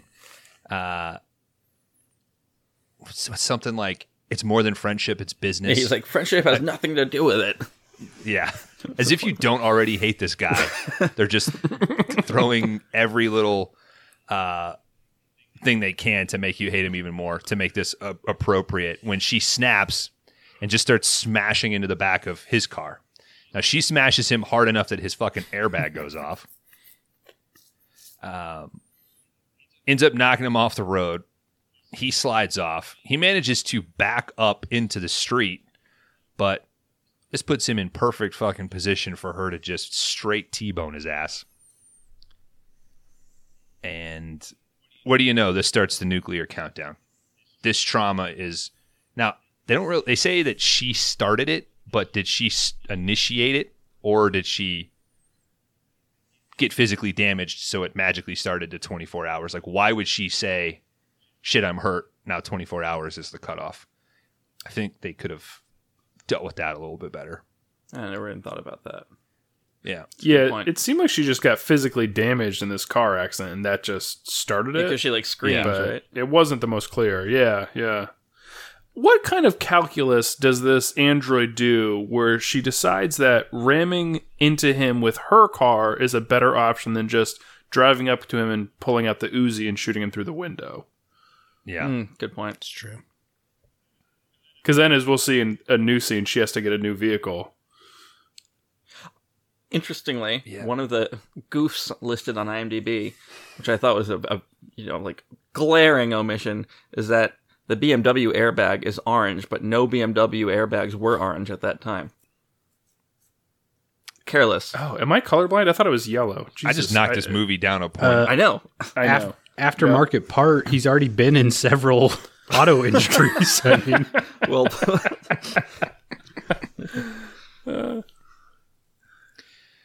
All right. She's activated. What do you mean she's activated? And guys, we got ourselves a 24-hour clock. Shit. And this is where we go on our pee break.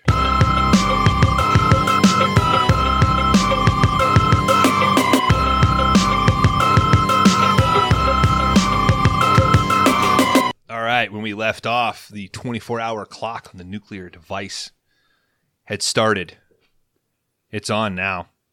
Dr. Simmons, she finally warns McQuaid that Eve 8 will explode with enough force to destroy 20 to 30 blocks.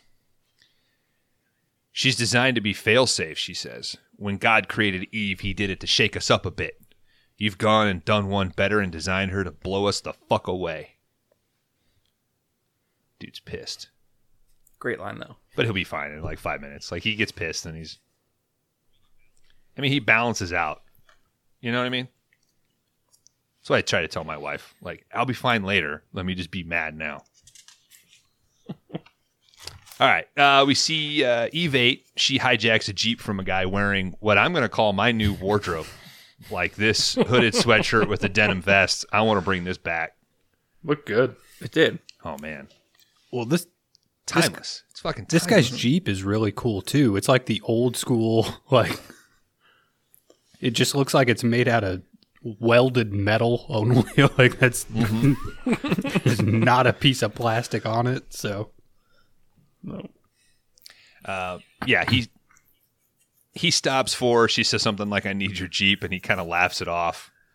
And then they do the great thing of just cutting to her driving away. Which is like the best cut in the whole film. movie. Yes. Yeah. For a movie that's like edited a little bit loosely, like what a tight cut that was. Mm-hmm. Perfect. Doesn't take long. The HQ, they pass on to McQuaid the info about the Jeep being stolen. And this is also where we find out that they know about the crash that happened, the T-bone earlier. So this Jeep was stolen in the same area as this crash. I love that they put in here, the victim was severely beaten. That's good to know. Yeah. And I'm thinking to myself, like, man, if I had that shit on, that is like one of like 2 outfits you wouldn't want to get your ass beat in. You know what I mean? Like if you have that look and you get beat up, you got to kill yourself. don't you think they should have reported that his dick was bitten off? Oh, that'd have been great. She strikes again. God damn it. It's just her MO now. Mm-hmm. Oh, okay. So the way you do it is you cut to Hines going,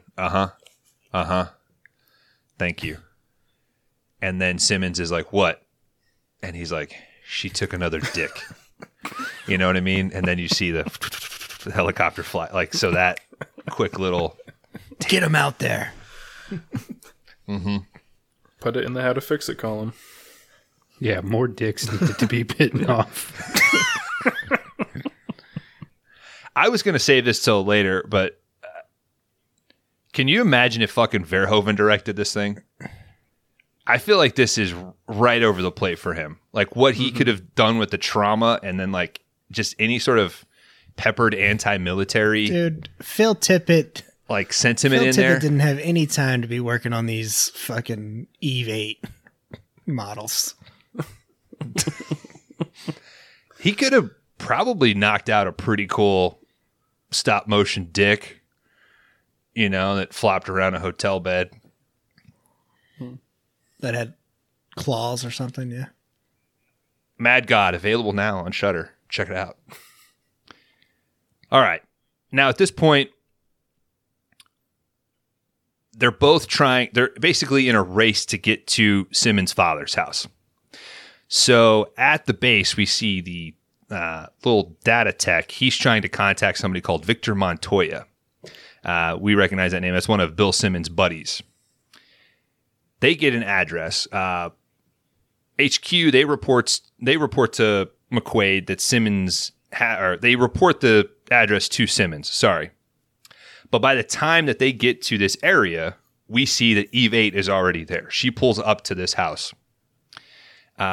This is Eve, the real Eve's father. He's fucking a little shocked to see her. Asks how you found me. She says Victor Montoya. So she went there left before. for cigarettes 38 years ago. How the hell did you find me? God damn it. All right. McQuaid and his team, they get a brief from the local PD. I feel like these local PD guys are pretty legit. They set up a little model and map for him to kind of break things down. Oh.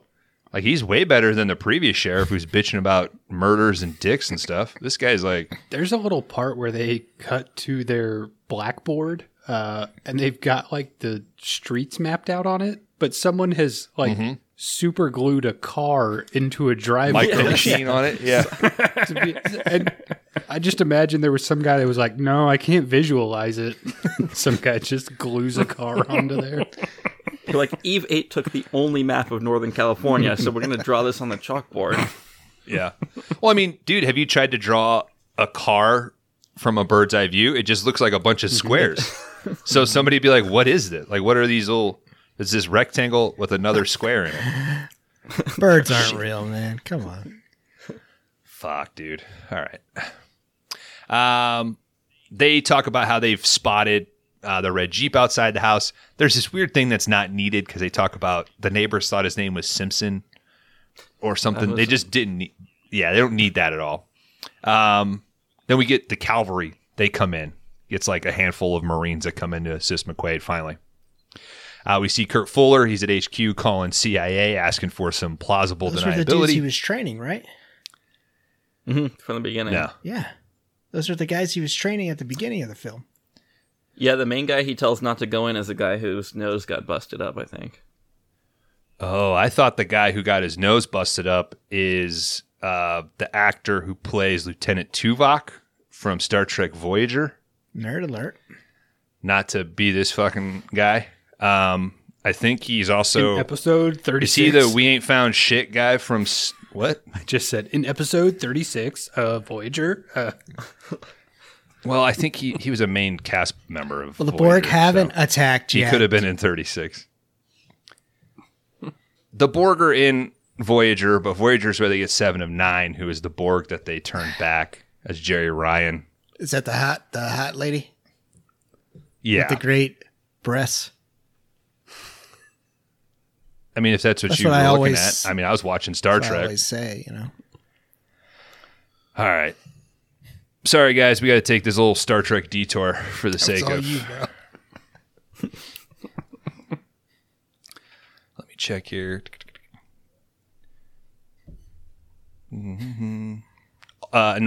So the guy who plays the hologram doctor in Star Trek Voyager is the lieutenant in Dead Heat. So be on the lookout for that, Brantley, when you watch Dead Heat. Which, is that Robert Picardo? Yes, sir. Nice pull. Yeah, if you Thanks. don't, if you don't see it, start it over as soon as it ends. Watch till you find him. Sorry, I can't get this to clip. So the guy's name is Tim Russ, I believe, at the beginning. He's like the Spec Ops guy that they show first, who tells him to go in. This is inconsequential. They might be the same people, but I think they're different actors. Guys, if you're Trekkies, just tell me to shut the fuck up. That's all you have to say. Like, Tell you to shut up? Why? Oh, are you telling them to? They'll tell you to shut the fuck up. They know the drill. They just don't want to go down the Star Trek road. They want me to get the fuck back to the story that we're... It's just that weird thing of like, I don't want to be like, actually, I don't think that was the guy. All right. So we finally get outside this house. They're planning this raid. Finally, we're going to see some McQuaid in some action again. He orders the lieutenant of these Marines to not fire on Eve 8. So he's going to go in. If she comes out, you do not engage. You simply just observe and you protect Simmons. McQuaid heads in. Did you guys notice the lieutenant when he like runs back up in front of Dr. Simmons? He kind of like trips and fucking falls into the chain link fence. Like he goes down to get in like a kneeling position, but it's like he kind of buckles and all of his weight goes into that fucking chain link. Then he bounces back up. I felt like a 15-year-old like fucking around with it. All right.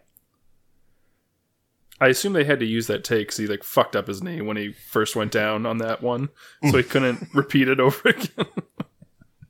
I mean, it's interesting though, but I mean, or he chose to just really fucking slam. Like maybe it's the 10th take, it's a Kubrick type thing, and he's just pissed off. And that's the only way the director could get him to show some intensity. No, sorry. Get mad at me. Sorry, man, got hurt. That's SAG minimum for today. Wrap it up. I'll be gone for the next 2 weeks, man. I'll be in my trailer. AC in there, dude. All right, McQuaid heads in. He finds Daddy Simmons on the ground. He's a bit bloody, but he's still alive. What do you know? He lets his fucking guard down. Eve 8 was in the closet the whole time. Classic. McQuaid tries to call it in, but she attacks him. She throws his ass across the room. When he called it in, the radio was fucking bumped on, apparently, because it's laying in the living room, while Eve 8 starts chastising McQuaid. I saw what you did. So she's starting to freak out. She's starting to take her resentment of Daddy Simmons out on McQuaid. Dr. Simmons outside, she starts yelling through the radio because she can hear this. Don't do it. It wasn't him.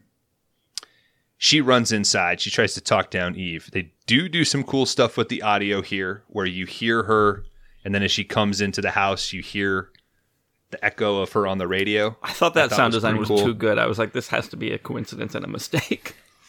Yeah. Because it's just for that one line. I was like, this is really good. Mm-hmm. As Dr. Simmons starts to approach Eve, she sees Dr. Simmons.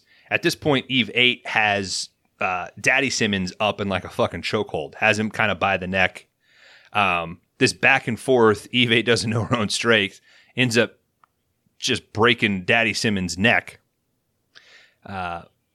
Simmons kind of jumps to react, but can't get to her in time.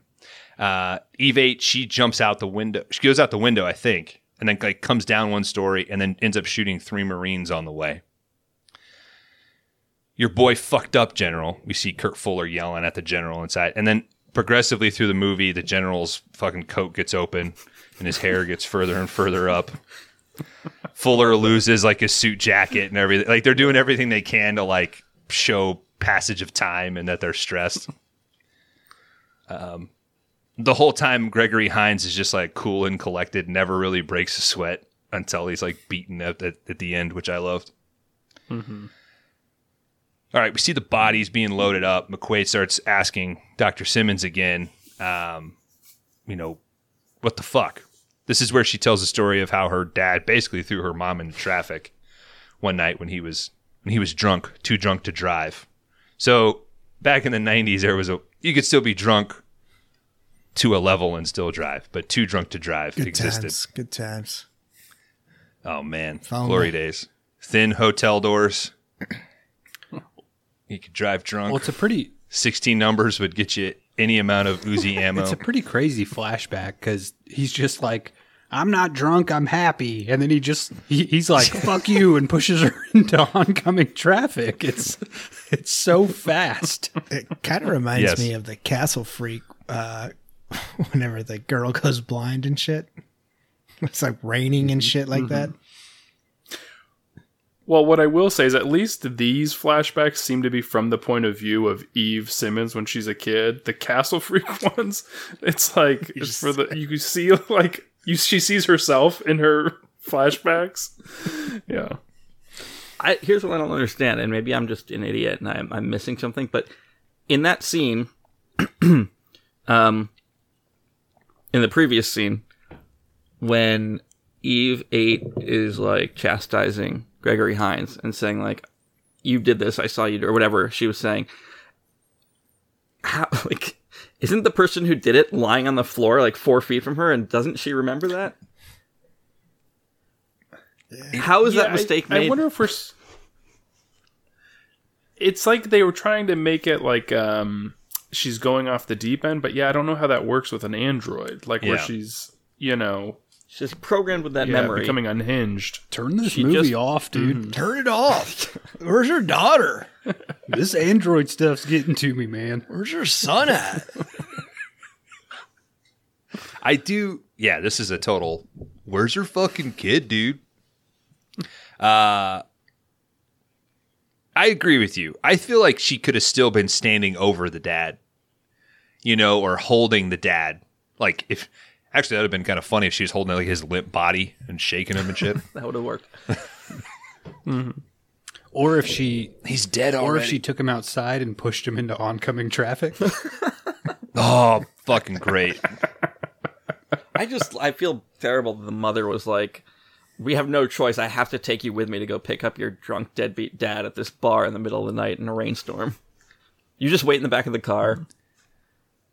Yeah. Maybe they have no one else. You guys didn't have that in your childhood? I mean, the flash of her being in the Friday hallway night, watching the dead. Weekend. Sometimes Thursdays. Man, this is a dark episode, dude. It really is, yeah. And here's the thing. Would it be darker if you weren't here? I don't know. Like, you guys might actually be lifting up the That's like a weird classiness philosophical question. I don't even want to. Yeah. Hey, if you want to keep getting dark, You guys want me to go darker? Okay. Nah, I think you're at a good. You stay where you're at. That was to the other, or to our guests. All right. This is where. And then, okay, so here's a weird thing. So the whole time up to this point, Hines has said, I need to know everything about you because she's obviously connected to this. And then Dr. Simmons says, all right, it may sound crazy, but she's going through my life. Like, yeah, that's what he's been telling you, and you've resisted. Yeah. So at this point, and this is where she goes, all right, she did the horny thing. She killed a guy in traffic. She killed my father. The only other thing I really care about is my kid. So we got to go to New York. It's spring break.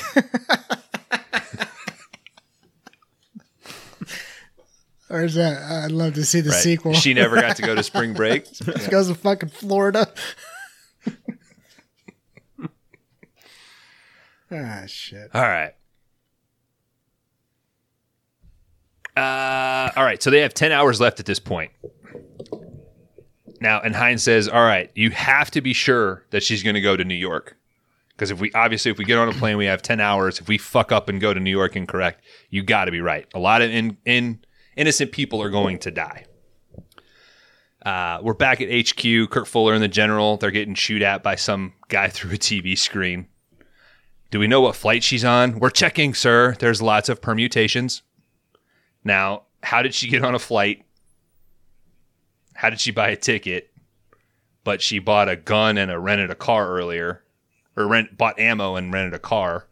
And they tracked her earlier. So, and she brings the gun and the ammo on the flight.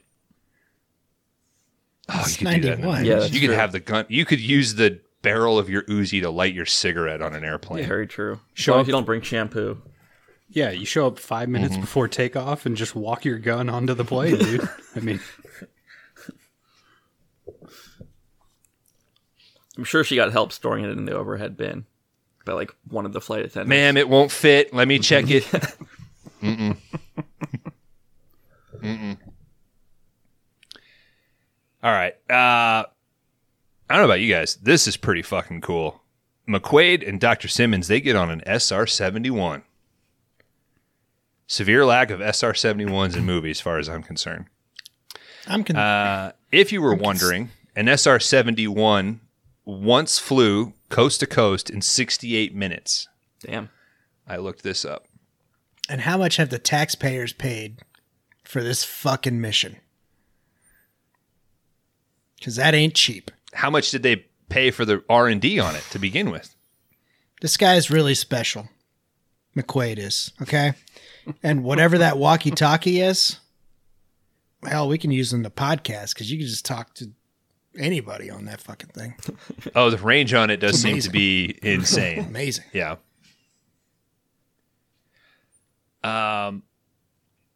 It's on the SR-71 that they have another, heart-to-heart, and we see McQuaid just stare down the barrel of his own gun.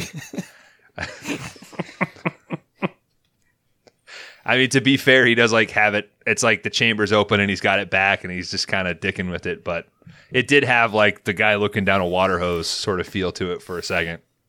Mm-hmm. that's how you check them, dude. I mean, well, you're the gun guy on the show, so you would know. yeah. Make sure your gun's clean by. That's how you check the laser sight too. Mm-hmm. Shine it. Right in the eye. Yep. Both eyes, like binoculars. Laser in one eye, barrel in the other. From one to the other over and over to make sure it's calibrated. You get better aim that way. Yep. Yeah. Speaking of binoculars, we see the largest set of binoculars They look so cool. They look I've awesome. ever seen. So it looks like they've already set up surveillance of her ex-husband and Timmy's apartment. So there's multiple units. One guy's up. There's 2 or 3 guys up in a unit a few floors up. They watch this woman walking her dog. We see that there's another unit in a car down the street. Did you notice that the home base is Homer? This guy is Homer and Seeker, Yeah. and then there's this other guy Unit is like 1, 2, and 3. Yeah, this other guy is Condor, and then the rest of the people are Unit 1, 2, and 3. And it's like, well, I already know who is expendable on this operation. Probably the people that weren't even assigned call signs. Yeah. It is the Reservoir Dog scene of like, why am I Unit 1? Like, why can't I just be, give me a nickname, please? All right. So McQuaid is about 15 minutes out. Eve 8 is able to sneak into an apartment. She does this by, I assume, killing this lady's dog and taking her coat. So, guys, does this count as a dead dog? Because he clearly says she does not come back she doesn't have the dog with her. Where's her dog? Right. So, I mean, do we assume the worst? That she killed the dog? But she didn't just let it go. Yeah, I think she Patrick Bateman to that dog in that alley. I'll add it to the list. Okay, right. So a woman walked out of the apartment building with like a black fur coat and walking a dog. Unit 1 or whatever, he realizes that he sees the same woman walk back into the building, but without the dog. This prompts one of the units to move in, and they realize that she killed the doorman, I think, who was Unit 3. Target is in the building at this point. Eve 8 enters the apartment. Her husband is all confused, but he is horny as hell by this outfit. This is an interesting look, he says. She immediately starts freaking out, demands to see Timmy. Timmy runs up to her all excited. You miss me, don't you? She starts shaking the shit out of the kid. Takes him all of 15 seconds to realize, I don't like mom right now. A little bit of a freak out here. Husband manages to kind of talk her down for just a moment. Says, all right, Timmy, let's go make mom some coffee. Now, while he's in the kitchen making coffee, he gets a call. It's Dr. Simmons. That's not me, she says. What the fuck, dude? This isn't a joke. What? I thought the lady was already in there, bro. There's 2 of them? Well, this movie doesn't make a goddamn lick of sense, dude. Turn it off. She says, it's not a joke. Look through the window. She's one of my robots, Peter. Get Timmy to the lobby. So a pretty tense scene here of Peter having to kind of sneak out of the kitchen, creep up on Timmy, keep him quiet. Timmy's like, I want my soldier. He's like, shut the fuck up. Like, we got to get out of here. Manages to get outside. Manages to get into the elevator. While she was on the phone with him earlier, Dr. Simmons told Peter, wait, get into the lobby, and somebody will meet you in the lobby. We cut to McQuaid finally using his laser sight. He's like perched up on this chair, aiming at the elevator, waiting for, I guess, hopefully Eve 8 to be there, or at least Timmy and Peter to clear the fuck out. But when the elevator door opens, all he sees is a knocked out Peter, and Timmy is gone. That shot is the best shot in the movie, by the way. That slow pushing on him with a laser. Yeah. That's such a badass shot. It's too good for this movie. I love that, though. I love when you watch something and you're like, this performance is too good. Yep. This dialogue is really, like, it's just good to know that it was either a happy accident or somebody put in effort. Oh, totally. You know? I mean, I love this movie. It was so much fun, but I was like, yeah, like this shot doesn't belong. Mm-hmm. Chase is on. Eve 8's outside. She's got Timmy. She starts unloading on multiple cars and cops. McQuaid's diving for cover. We get one car exploding. Dr. Simmons, she comes out from the building that they were in across the street. She starts yelling at Eve 8. Eve 8 kind of shoots at her. She's got to dive out of the way. We get a hint at our clock here. We got 15 minutes remaining. Eve 8 runs down into the subway. Have you guys ever been to New York City? I lived there, yeah, for a while. Shit. It scares the shit out of me. The thought of going to New York City or LA, I get sweats. Yeah, it's... I can barely do downtown St. Louis. And there's nobody there. I can't imagine all the people and subway and shit of New York. Yeah. It was a different city back in 93 too. Very different than now. So that's like pre-Giuliani coming in and beating the shit out of everybody, right? Yeah. Exactly. So, okay, so you're like the tail end of the dirty Times Square and all that they... Okay. Yep. Well, you were kind of there, like, at the same time as this movie. Me? Yeah, isn't this 91? Yeah. I was 91. Oh, right, 91, not 93. Yeah. I was. Yeah, I moved to New Hampshire in like 92. So. Damn. Yep. Maybe I saw them shooting this. I have no idea. So you saw androids in the subway, I think is essentially what we're saying. That's what we're getting at. Yeah. That's what I'm afraid of, Nick, is the rampant android problem. It's tough. Giuliani did a terrible job of cracking down on that. There's still an android problem. That poor fragile man getting slapped. Yeah, I know. What does the world come to? We're beaten up on America's mayor. Yeah. All right. She gets down into the subway. She pushes through some commuters. One guy does not take kind to this. Drops the B word. She turns around and unloads on this guy and the surrounding people. Unfortunately, kills some more people and ends up shooting a child. Eve 8 runs further into the tunnel towards what I can only assume is Frank Castle's secret lair. Too bad he wasn't there to stop her. I don't know. Some of us like that movie, Dan. What happened? Some of us wouldn't lower that movie in a rewind show. I don't know what you're talking about. Okay. All right. She goes further and further. We get a little hint of the high voltage electricity. Nobody can hear you. McQuaid continues after her. Simmons, man, she's got an uncomfortable scene with the mom of the kid that's shot, where the woman's kind of like beg, like, get help, get help. Her hands are kind of tied. Simmons has to end up leaving her. She runs up. I think she's going to like the next stop. She runs back up to the street and over. We get HQ. They're saying that the transit authority is reporting that they cannot stop the trains. They're having some problems with the electrical shit. And I think this is also to kind of help you as the viewer explain the problems that Eve 8 starts to have here because of how, what do you call it? The interference of the electrical, the train rail. An unhoused person jumps out of the fucking darkness and scares the shit out of Gregory Hines. This gives Eve 8 just enough time to shoot at him. Ends up fucking shooting McQuaid in the stomach. We got 5 minutes left. Eve 8 runs further. She unloads on some cops. Pretty much a clear path down the tracks. She can feel the train coming as she turns around. And then this is sadly, I think, a shot that doesn't translate well, just because of like the speed reducing that they have to do, I guess, to shoot it slow and then speed it up. So Gregory Hines actually isn't in front of a speeding train. But he is, when she turns around.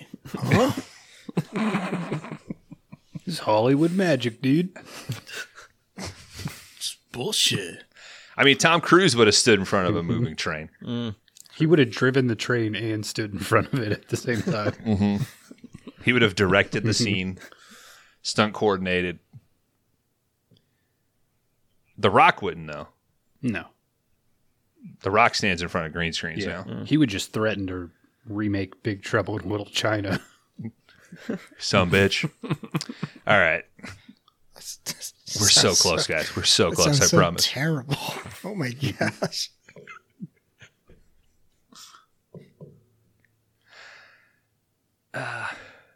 I don't know. Who could do it? They shouldn't do it. They should not do it. Leave it. I know they shouldn't. They shouldn't. I mean, the obvious, well, not obvious, but the incestuous answer is Wyatt Russell.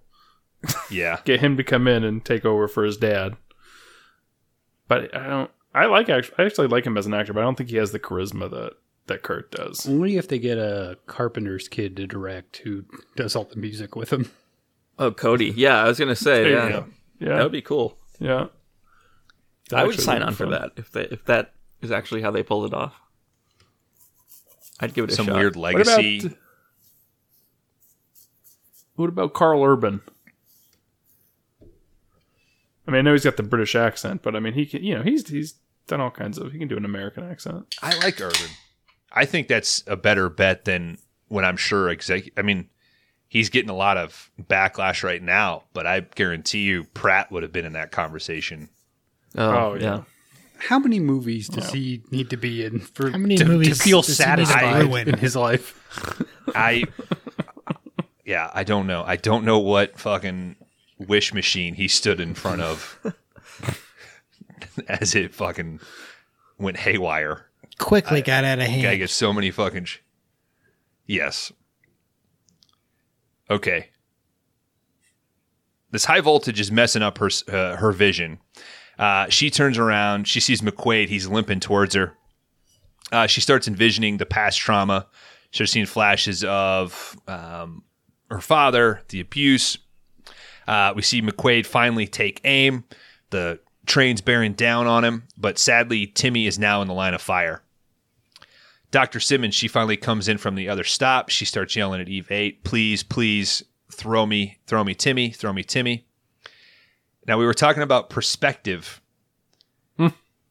So Eve 8 starts to relive the memory of Dr. Simmons playing with Timmy, but from like 8mm like home video footage. So they had side with them in a 2-shot. Yeah, they had established POV earlier and then lost it for this one. Yeah. This is all it takes. Eve 8 finally relents. She throws Timmy. There's a part of me that wishes like she would have thrown him further. Like, she's so strong. Like she kind of throws him over Dr. Simmons. Like Simmons has to dive for him. That gets added into the tension. Yeah, exactly. Yeah. She's like running and trying to. Timmy goes through a window. Yeah, and in that slow mo of Timmy coming down, that's when McQuaid like takes aim again. Mm-hmm. Did I walk over something, Nick? I'm sorry. No, it's just if they had springing it full circle, if that kid had flown through a bank window instead, because she kind of just overestimated it. And then at the end, when they finally walk up the stairs, we cut back and there's a bunch of concerned citizens like tending to his wounds. Yeah, it's a bummer that there couldn't have been a callback to the balls thing. I know they did. They put a lot of emphasis on that scene to not bring it back around. Like he just screams it as he's flying through the air. I thought there was going to be a scene where it's like the Eve robot picks him up and like she doesn't know the difference between balls and testicles. He's like, "This is not my mom." Would have worked well. Mm-hmm. Oh, like that's the test. Yeah, That's like how- Yeah, like he okay. says balls and she Oh, doesn't yeah. get mad at him and correct him. Yeah. What kind of football? A beach ball? What kind do you mean? What a way to end that early scene, though. I wrote that line down. Just, oh, and remember, they're called testicles. Bye, sweetie. Just walks off. Great. Just incredible dialogue. Mm-hmm. Oh man, if they did the classic, it's me, Timmy. I'm your real mom. No, I'm your real mom. And he's got to go, what are these called? And Eve 8's like, those are testicles, honey. And then, real mom's like, Timmy, those are balls. Yeah. Yeah, and then he smokes Eve 8 with the Uzi that he stole. Oh, shit. The Uzi or the fucking laser guided Sure. cannon. And fucking Timmy goes flying down the subway 15 feet. All right. So Eve 8 tossing Timmy out of the way allows McQuaid to fire. He hits her right in the eye just as the train approaches. He dives down in between the rails. Train ends up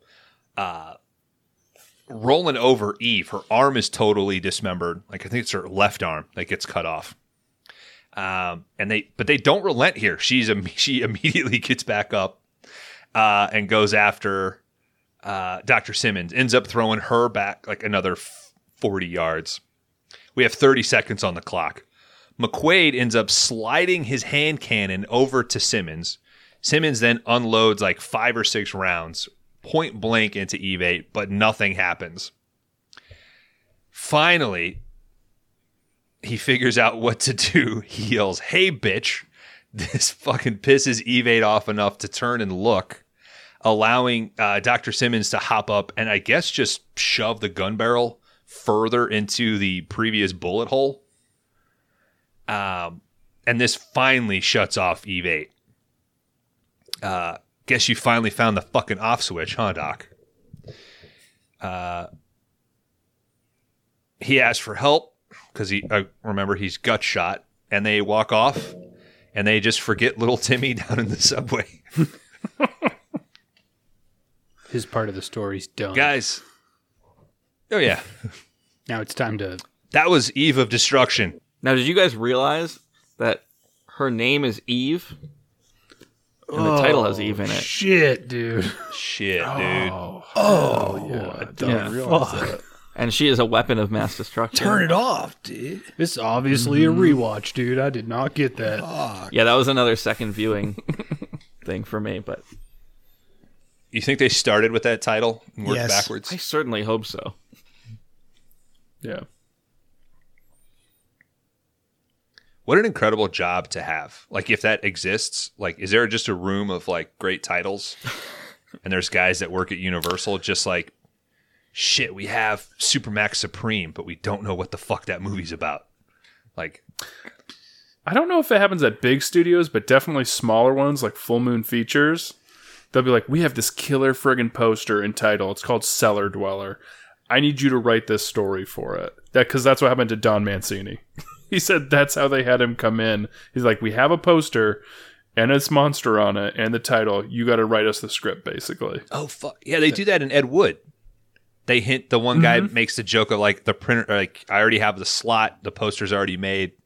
You know? Well, we mentioned it, but that's exactly how Castle Freak got made. Like, they brought in Stuart Gordon, and he showed him the poster, and Stuart Gordon said, "What's it about?" And he said, "It's a castle freak." I think it's pretty self-explanatory from the poster. Duh. Yeah. I wonder if Charles Band's the most recent kind of, mini studio to do that, though. Because Ed Wood, obviously, that was like, back in the 50s and stuff when they were pumping out B Pictures.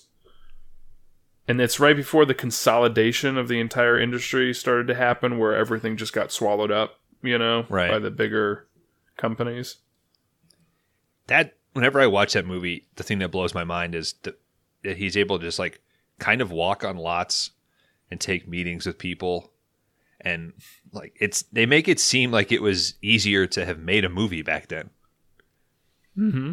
At least with some studio support. I mean, from a technical perspective, yeah, anybody can shoot a movie on their iPhone now. But back then, it was like, if you just had some fat schlubby dude who could give you $50K and a crew, like, you could kind of make a movie. Mm-hmm. All right. You guys got any other research, Nick, Dan? Anything you want to tap into before we rate? Gentlemen, I threw up a... You threw up. Yeah, I threw This recording. I told you to mop that shit up, too. It's my own house.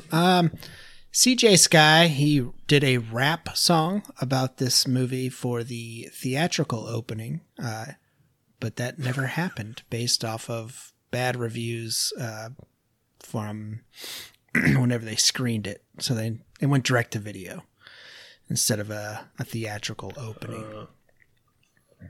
And to ruin it all for you right now, I mentioned at the top of the episode that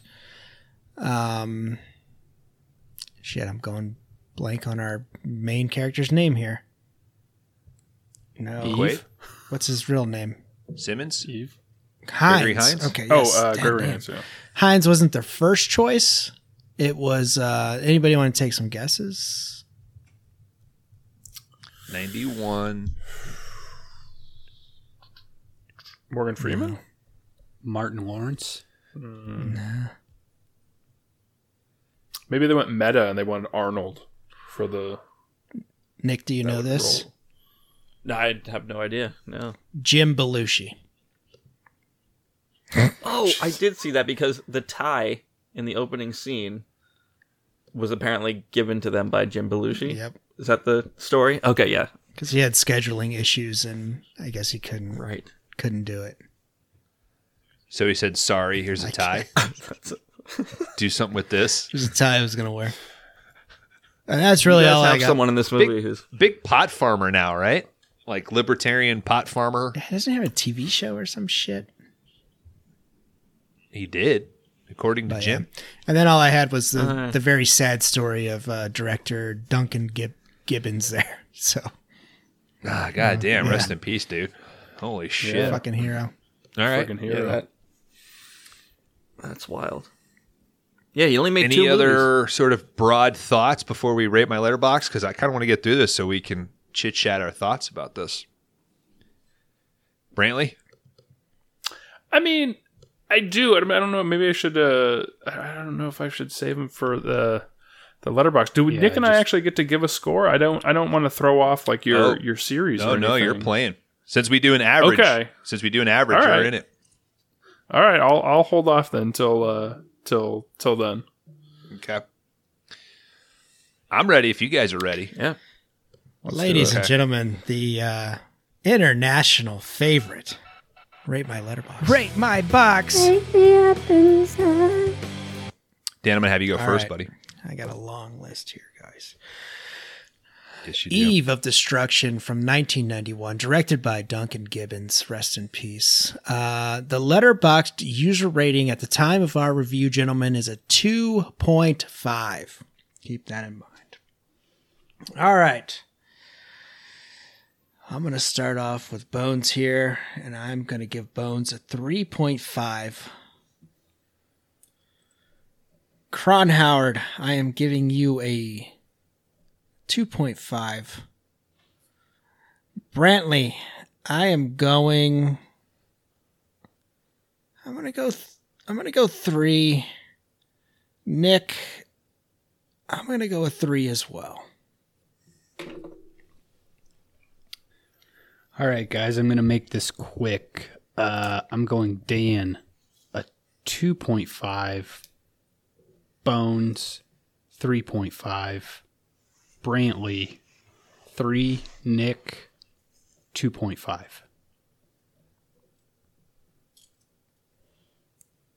Brantley or Nick? I'll go. I'm going to say Cron and Dan both are 2.5s. Bones, I'm going to say you are a 3. And Nick, I'm going to say you're also a 3. It's pretty close to what I think I would have. I got 3.5 for Bones, 2.5 for Cron and Dan, and 3 for Brantley. Sorry, what'd you have for Brantley? 3. 3. All right. Dan, I'm going to give you a 2.5. Cron, 2.5. Brantley, 3.5. Nick, 3.5. Now, I hope someone else is writing these all down because I got it. Oh, yeah. Okay. Gentlemen, Eve of Destruction. I had never heard of it. And 90s computers are the best computers, I think. The soundtrack here amazed me from the start of this. We got some really heart-to-heart conversations after every bad thing happened in this movie. They really wanted to press that. McQuaid, I feel like could have got a little more action out of the guy. I think the Uzi shootouts saved it. So I'm right with the Letterboxd user review here. I'm a 2.5. So, I mean, nothing too crazy. So yeah, I think that's right on the money. You guys are good. I'll echo a little bit of what Dan said. I do think the Uzi shootouts, I mean, anytime you got someone just popping off with an Uzi, that's entertainment. I mean, it's hard to beat it. I don't know. Overall, I kind of like this movie. Like, there's a lot of weird stuff going on here. There's enough to keep me entertained. I watched this pretty much twice and did not find it boring the second time through. I don't know. There's just enough, like, a guy gets his dick bitten off. There's a Hot Wheels machine glued onto a blackboard. Like, there are just enough touches throughout this movie that it keeps me entertained. And then the story as well. It's like you get to that 45-minute mark, you think, oh, maybe the movie's going to take a dip. And they're like, oh, wait, this lady is nuclear and there's a countdown clock. She doesn't ever blow, which is a little disappointing. Like, she never explodes. I would have loved to see that as like the conclusion, but you know, it was not going to happen. However much I wanted it. I think the average rating is too low. This is a 3.0 all day long. Wow.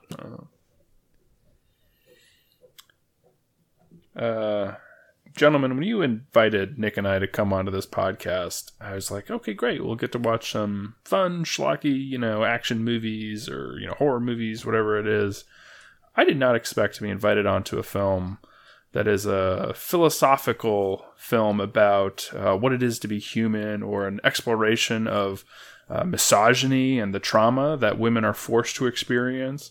I don't know if you guys noticed, there's a ton of like birthing imagery all throughout this. I mean, like when she goes out on her first test, she's literally shooting out a tunnel on the train, like as if she's coming through a birth canal, being born for the first time into the world, coming up in the escalator out of the subway station, again, same type of imagery. And then, of course, the finale, again, in a subway tunnel, another birth canal metaphor, I guess, so to speak.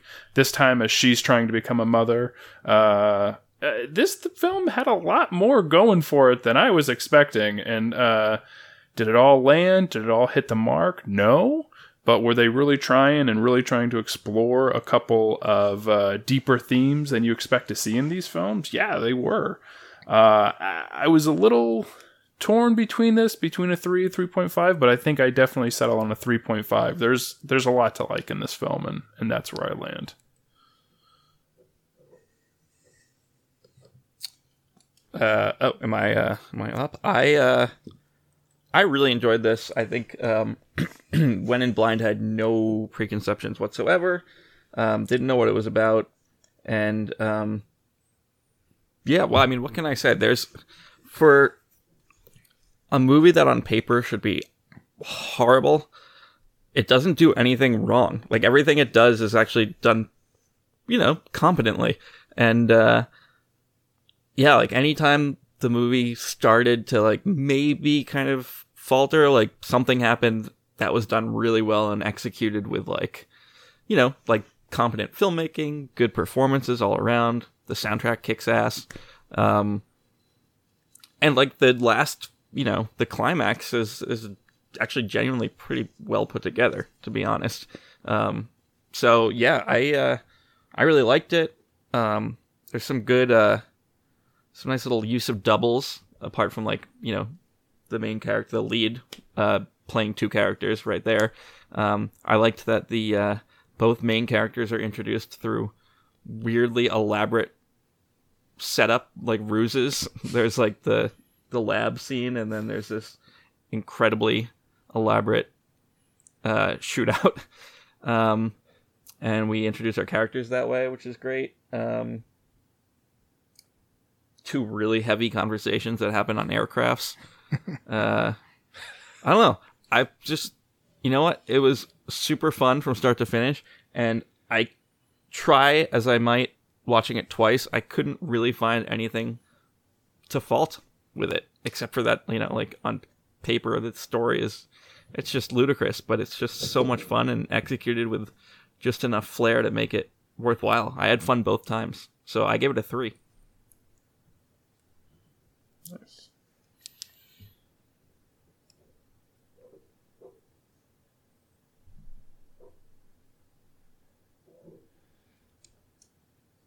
Kind of agree with everything that you guys have said. I'm going to open up my beer. I was waiting for you guys to make sure you got through all your...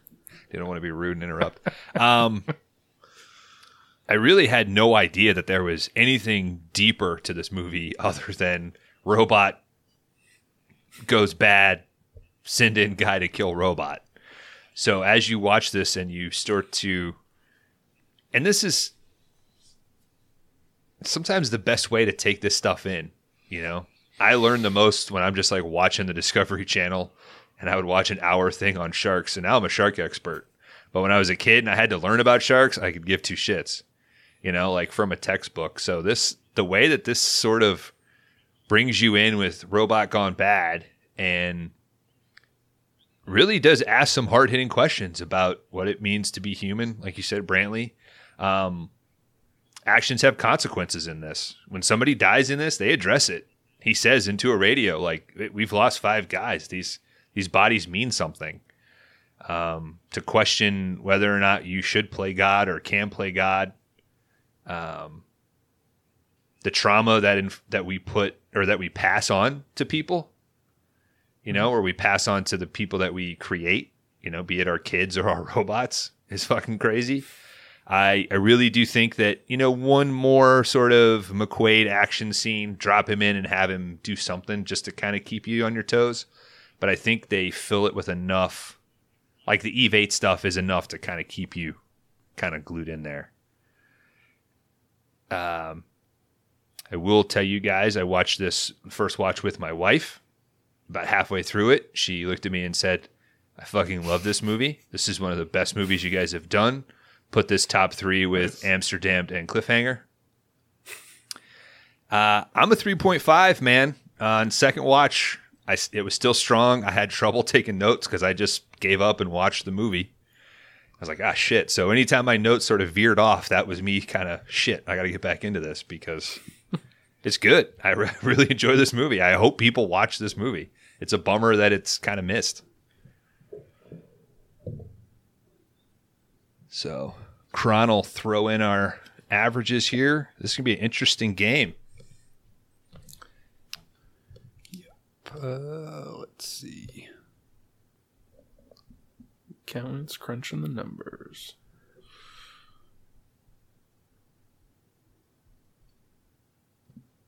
All right, guys.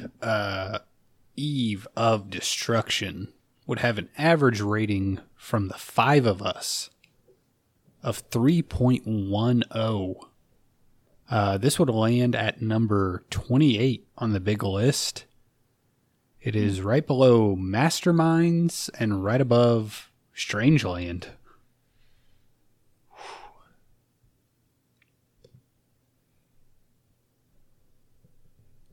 Hey, they're both my picks. I think this is better than Mastermind or Masterminds. I think this is... I could see this higher up the list. Substantially. Yeah, I mean... Yeah. This movie was, like, honestly a ton of fun and, you know, a little... I don't know, actually had something to say in a way, and I don't know, it was just all kind of... Story moved along. There are no real glaring faults with the movie, you know? Yeah. Yeah.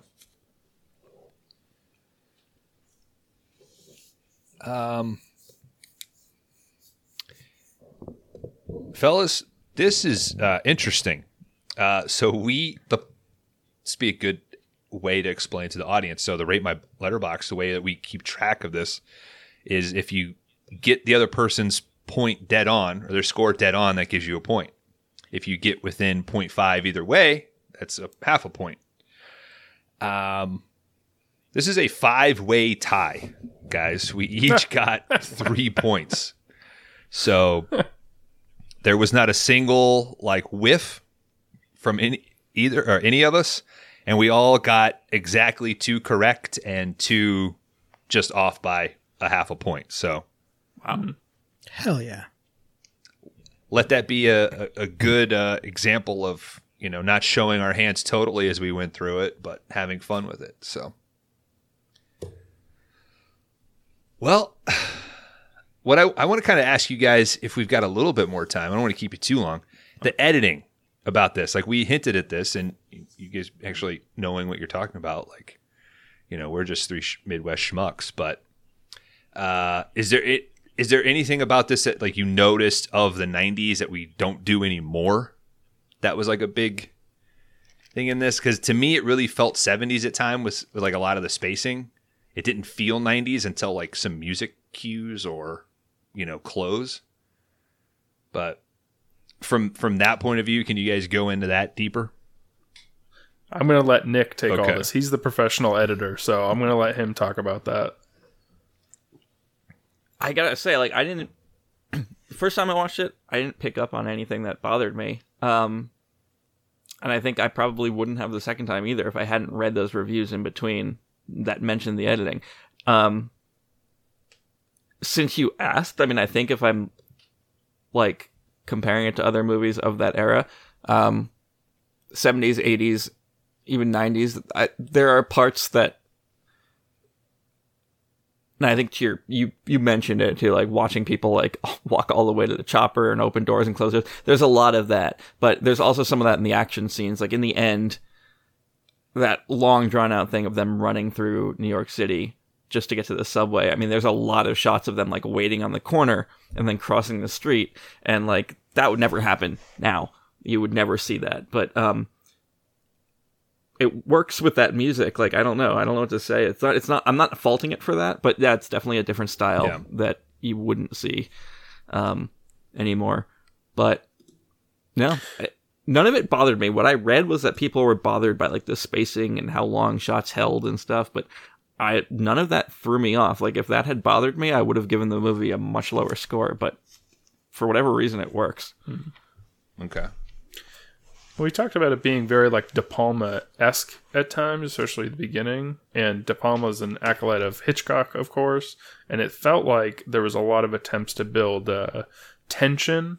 It wasn't just like a boom explosion kind of action film, but a bit more like tension developing and stuff. And I wonder if maybe the editing style kind of fed into that a little bit. So it was, a little longer shots, a little bigger setups and things like that in order to build tension. I don't know. What do you think, Nick? Am I just off base here? I mean, I think that makes sense. And like, yeah, overall, also, it's like, well, I think it's an hour and 40 minutes. So I don't think it overstays its welcome. I think there's no really extraneous scenes. I think the scene where she's chasing the guy in the car is not necessary. Like, they could have kind of glossed over that. That's the one thing that comes to mind. But it's like an hour and 40 minutes is a pretty sleek movie, to be honest, and so I think it's all executed pretty well. Yeah, especially by big tentpole standards now. Oh yeah, definitely. Batman's 3 hours, Dune's 240 something. To me, also, there's like this balance where I wonder if they thought, okay, the action scenes can't move too quick, because then when we are in these heady conversations, that's going to seem arduous. Like, we have to have the tone throughout this thing, like it's going to be sort of consistent. So you're okay kind of being in that back room and having this moral dilemma sort of discussion, and then peppering in these little hints of action. Whereas if the action was just cut super quick, it would only last a third of the time, and you wouldn't even think it was an action movie. Right. So I wonder what thought process went into that initially, or, because the other thing I was going to ask you is, do you think you could cut this to 120? I mean, you certainly could, but I don't know if you could have the questions that it asks. Yeah, I think it could definitely be a 120 film for sure. I have no doubt in my mind that you could get it to 120, but like, the fact that I don't want to speak for everyone, but I didn't think it dragged at any point, and I think that's my basis for like how long does a movie have to be? I never once like found myself looking at the clock wondering like, so that's the right length in my mind. I mean, somebody could have easily turned this movie in at 2:15, and they could have cut it down to 140, and they were like, "Hey, that's the movie. Like, we're not going to theaters. Like, we're going straight to video. That's it." So, totally. And I wonder if this movie got a bad rap because it came out, in between both Terminator movies and right around RoboCop, and probably just bad luck and bad timing. Yeah, I don't see why this movie couldn't have had a theatrical release had it come out at a different time. yeah, it's definitely better than a lot of straight to video stuff, especially of the time. So, oh, for sure, yeah, it's way better made than most straight to video stuff. Well, gentlemen, this has been a blast. oh yeah, This was great. This has been so fun. Yeah. I hope to do it again. next see. week. We'll see if you call in next week. It is our standard practice here to take a shower, ultimately, here in the store, because we're dirty and grimy. A guy got his dick bit off. I feel a little Showered gross. up. When we come back from the shower on the other side of this, we will reveal next week's pick. All right? I got head nods from everybody? All right, cool. Yep.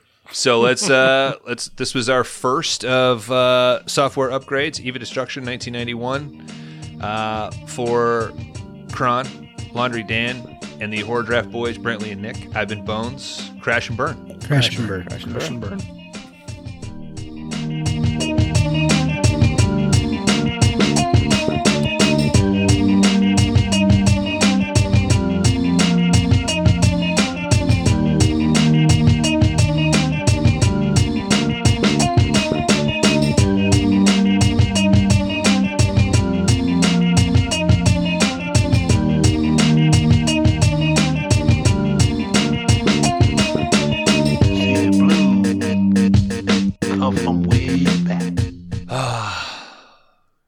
Man, I feel better.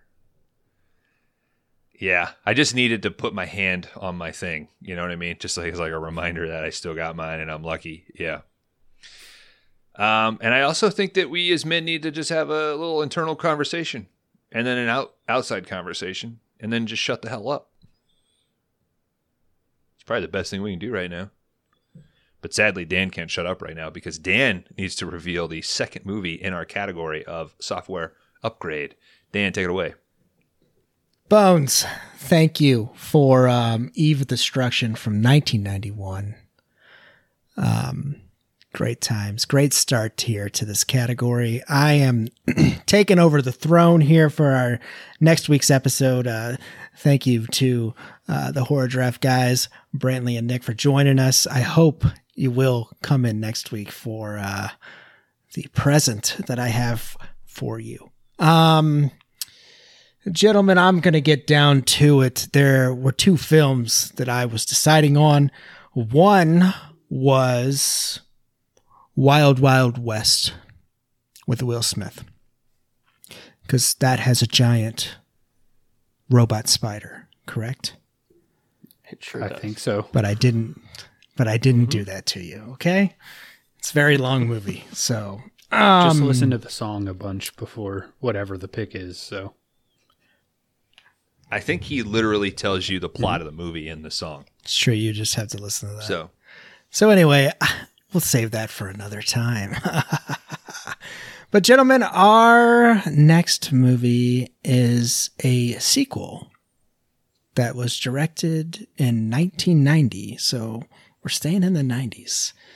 It is a sequel to a movie that was made in 1981, directed by Mr. Mark L. Lester.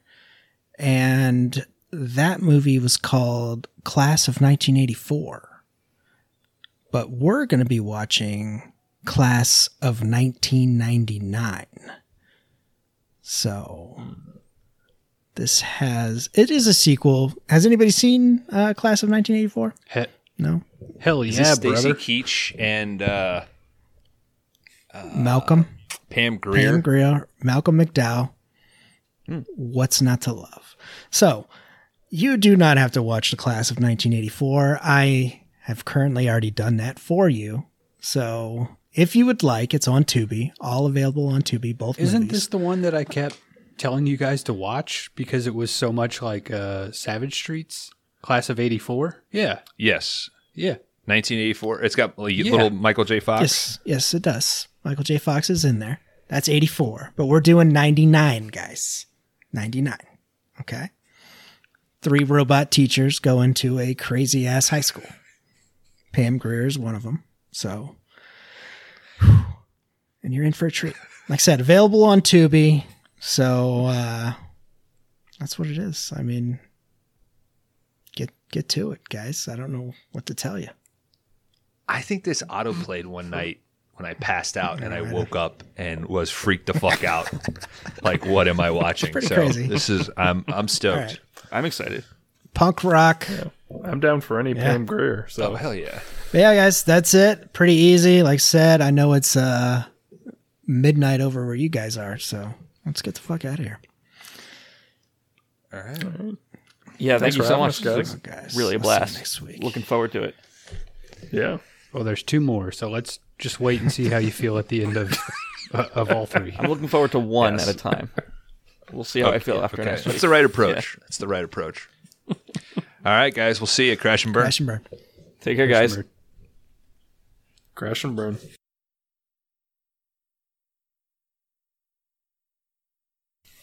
Yeah. Should I crack open the backup beer I have right now, or is that? I think that's fine to do during the pod, or do you prefer beforehand? Yeah. During. Okay. Yeah, just do it, dude. You can do it during the pod. Okay. Hold it. I feel like right I've heard plenty crack during the pod, so I figured it was okay, but I want to check. Hold it right up to the mic when you do it, like Dan does. So.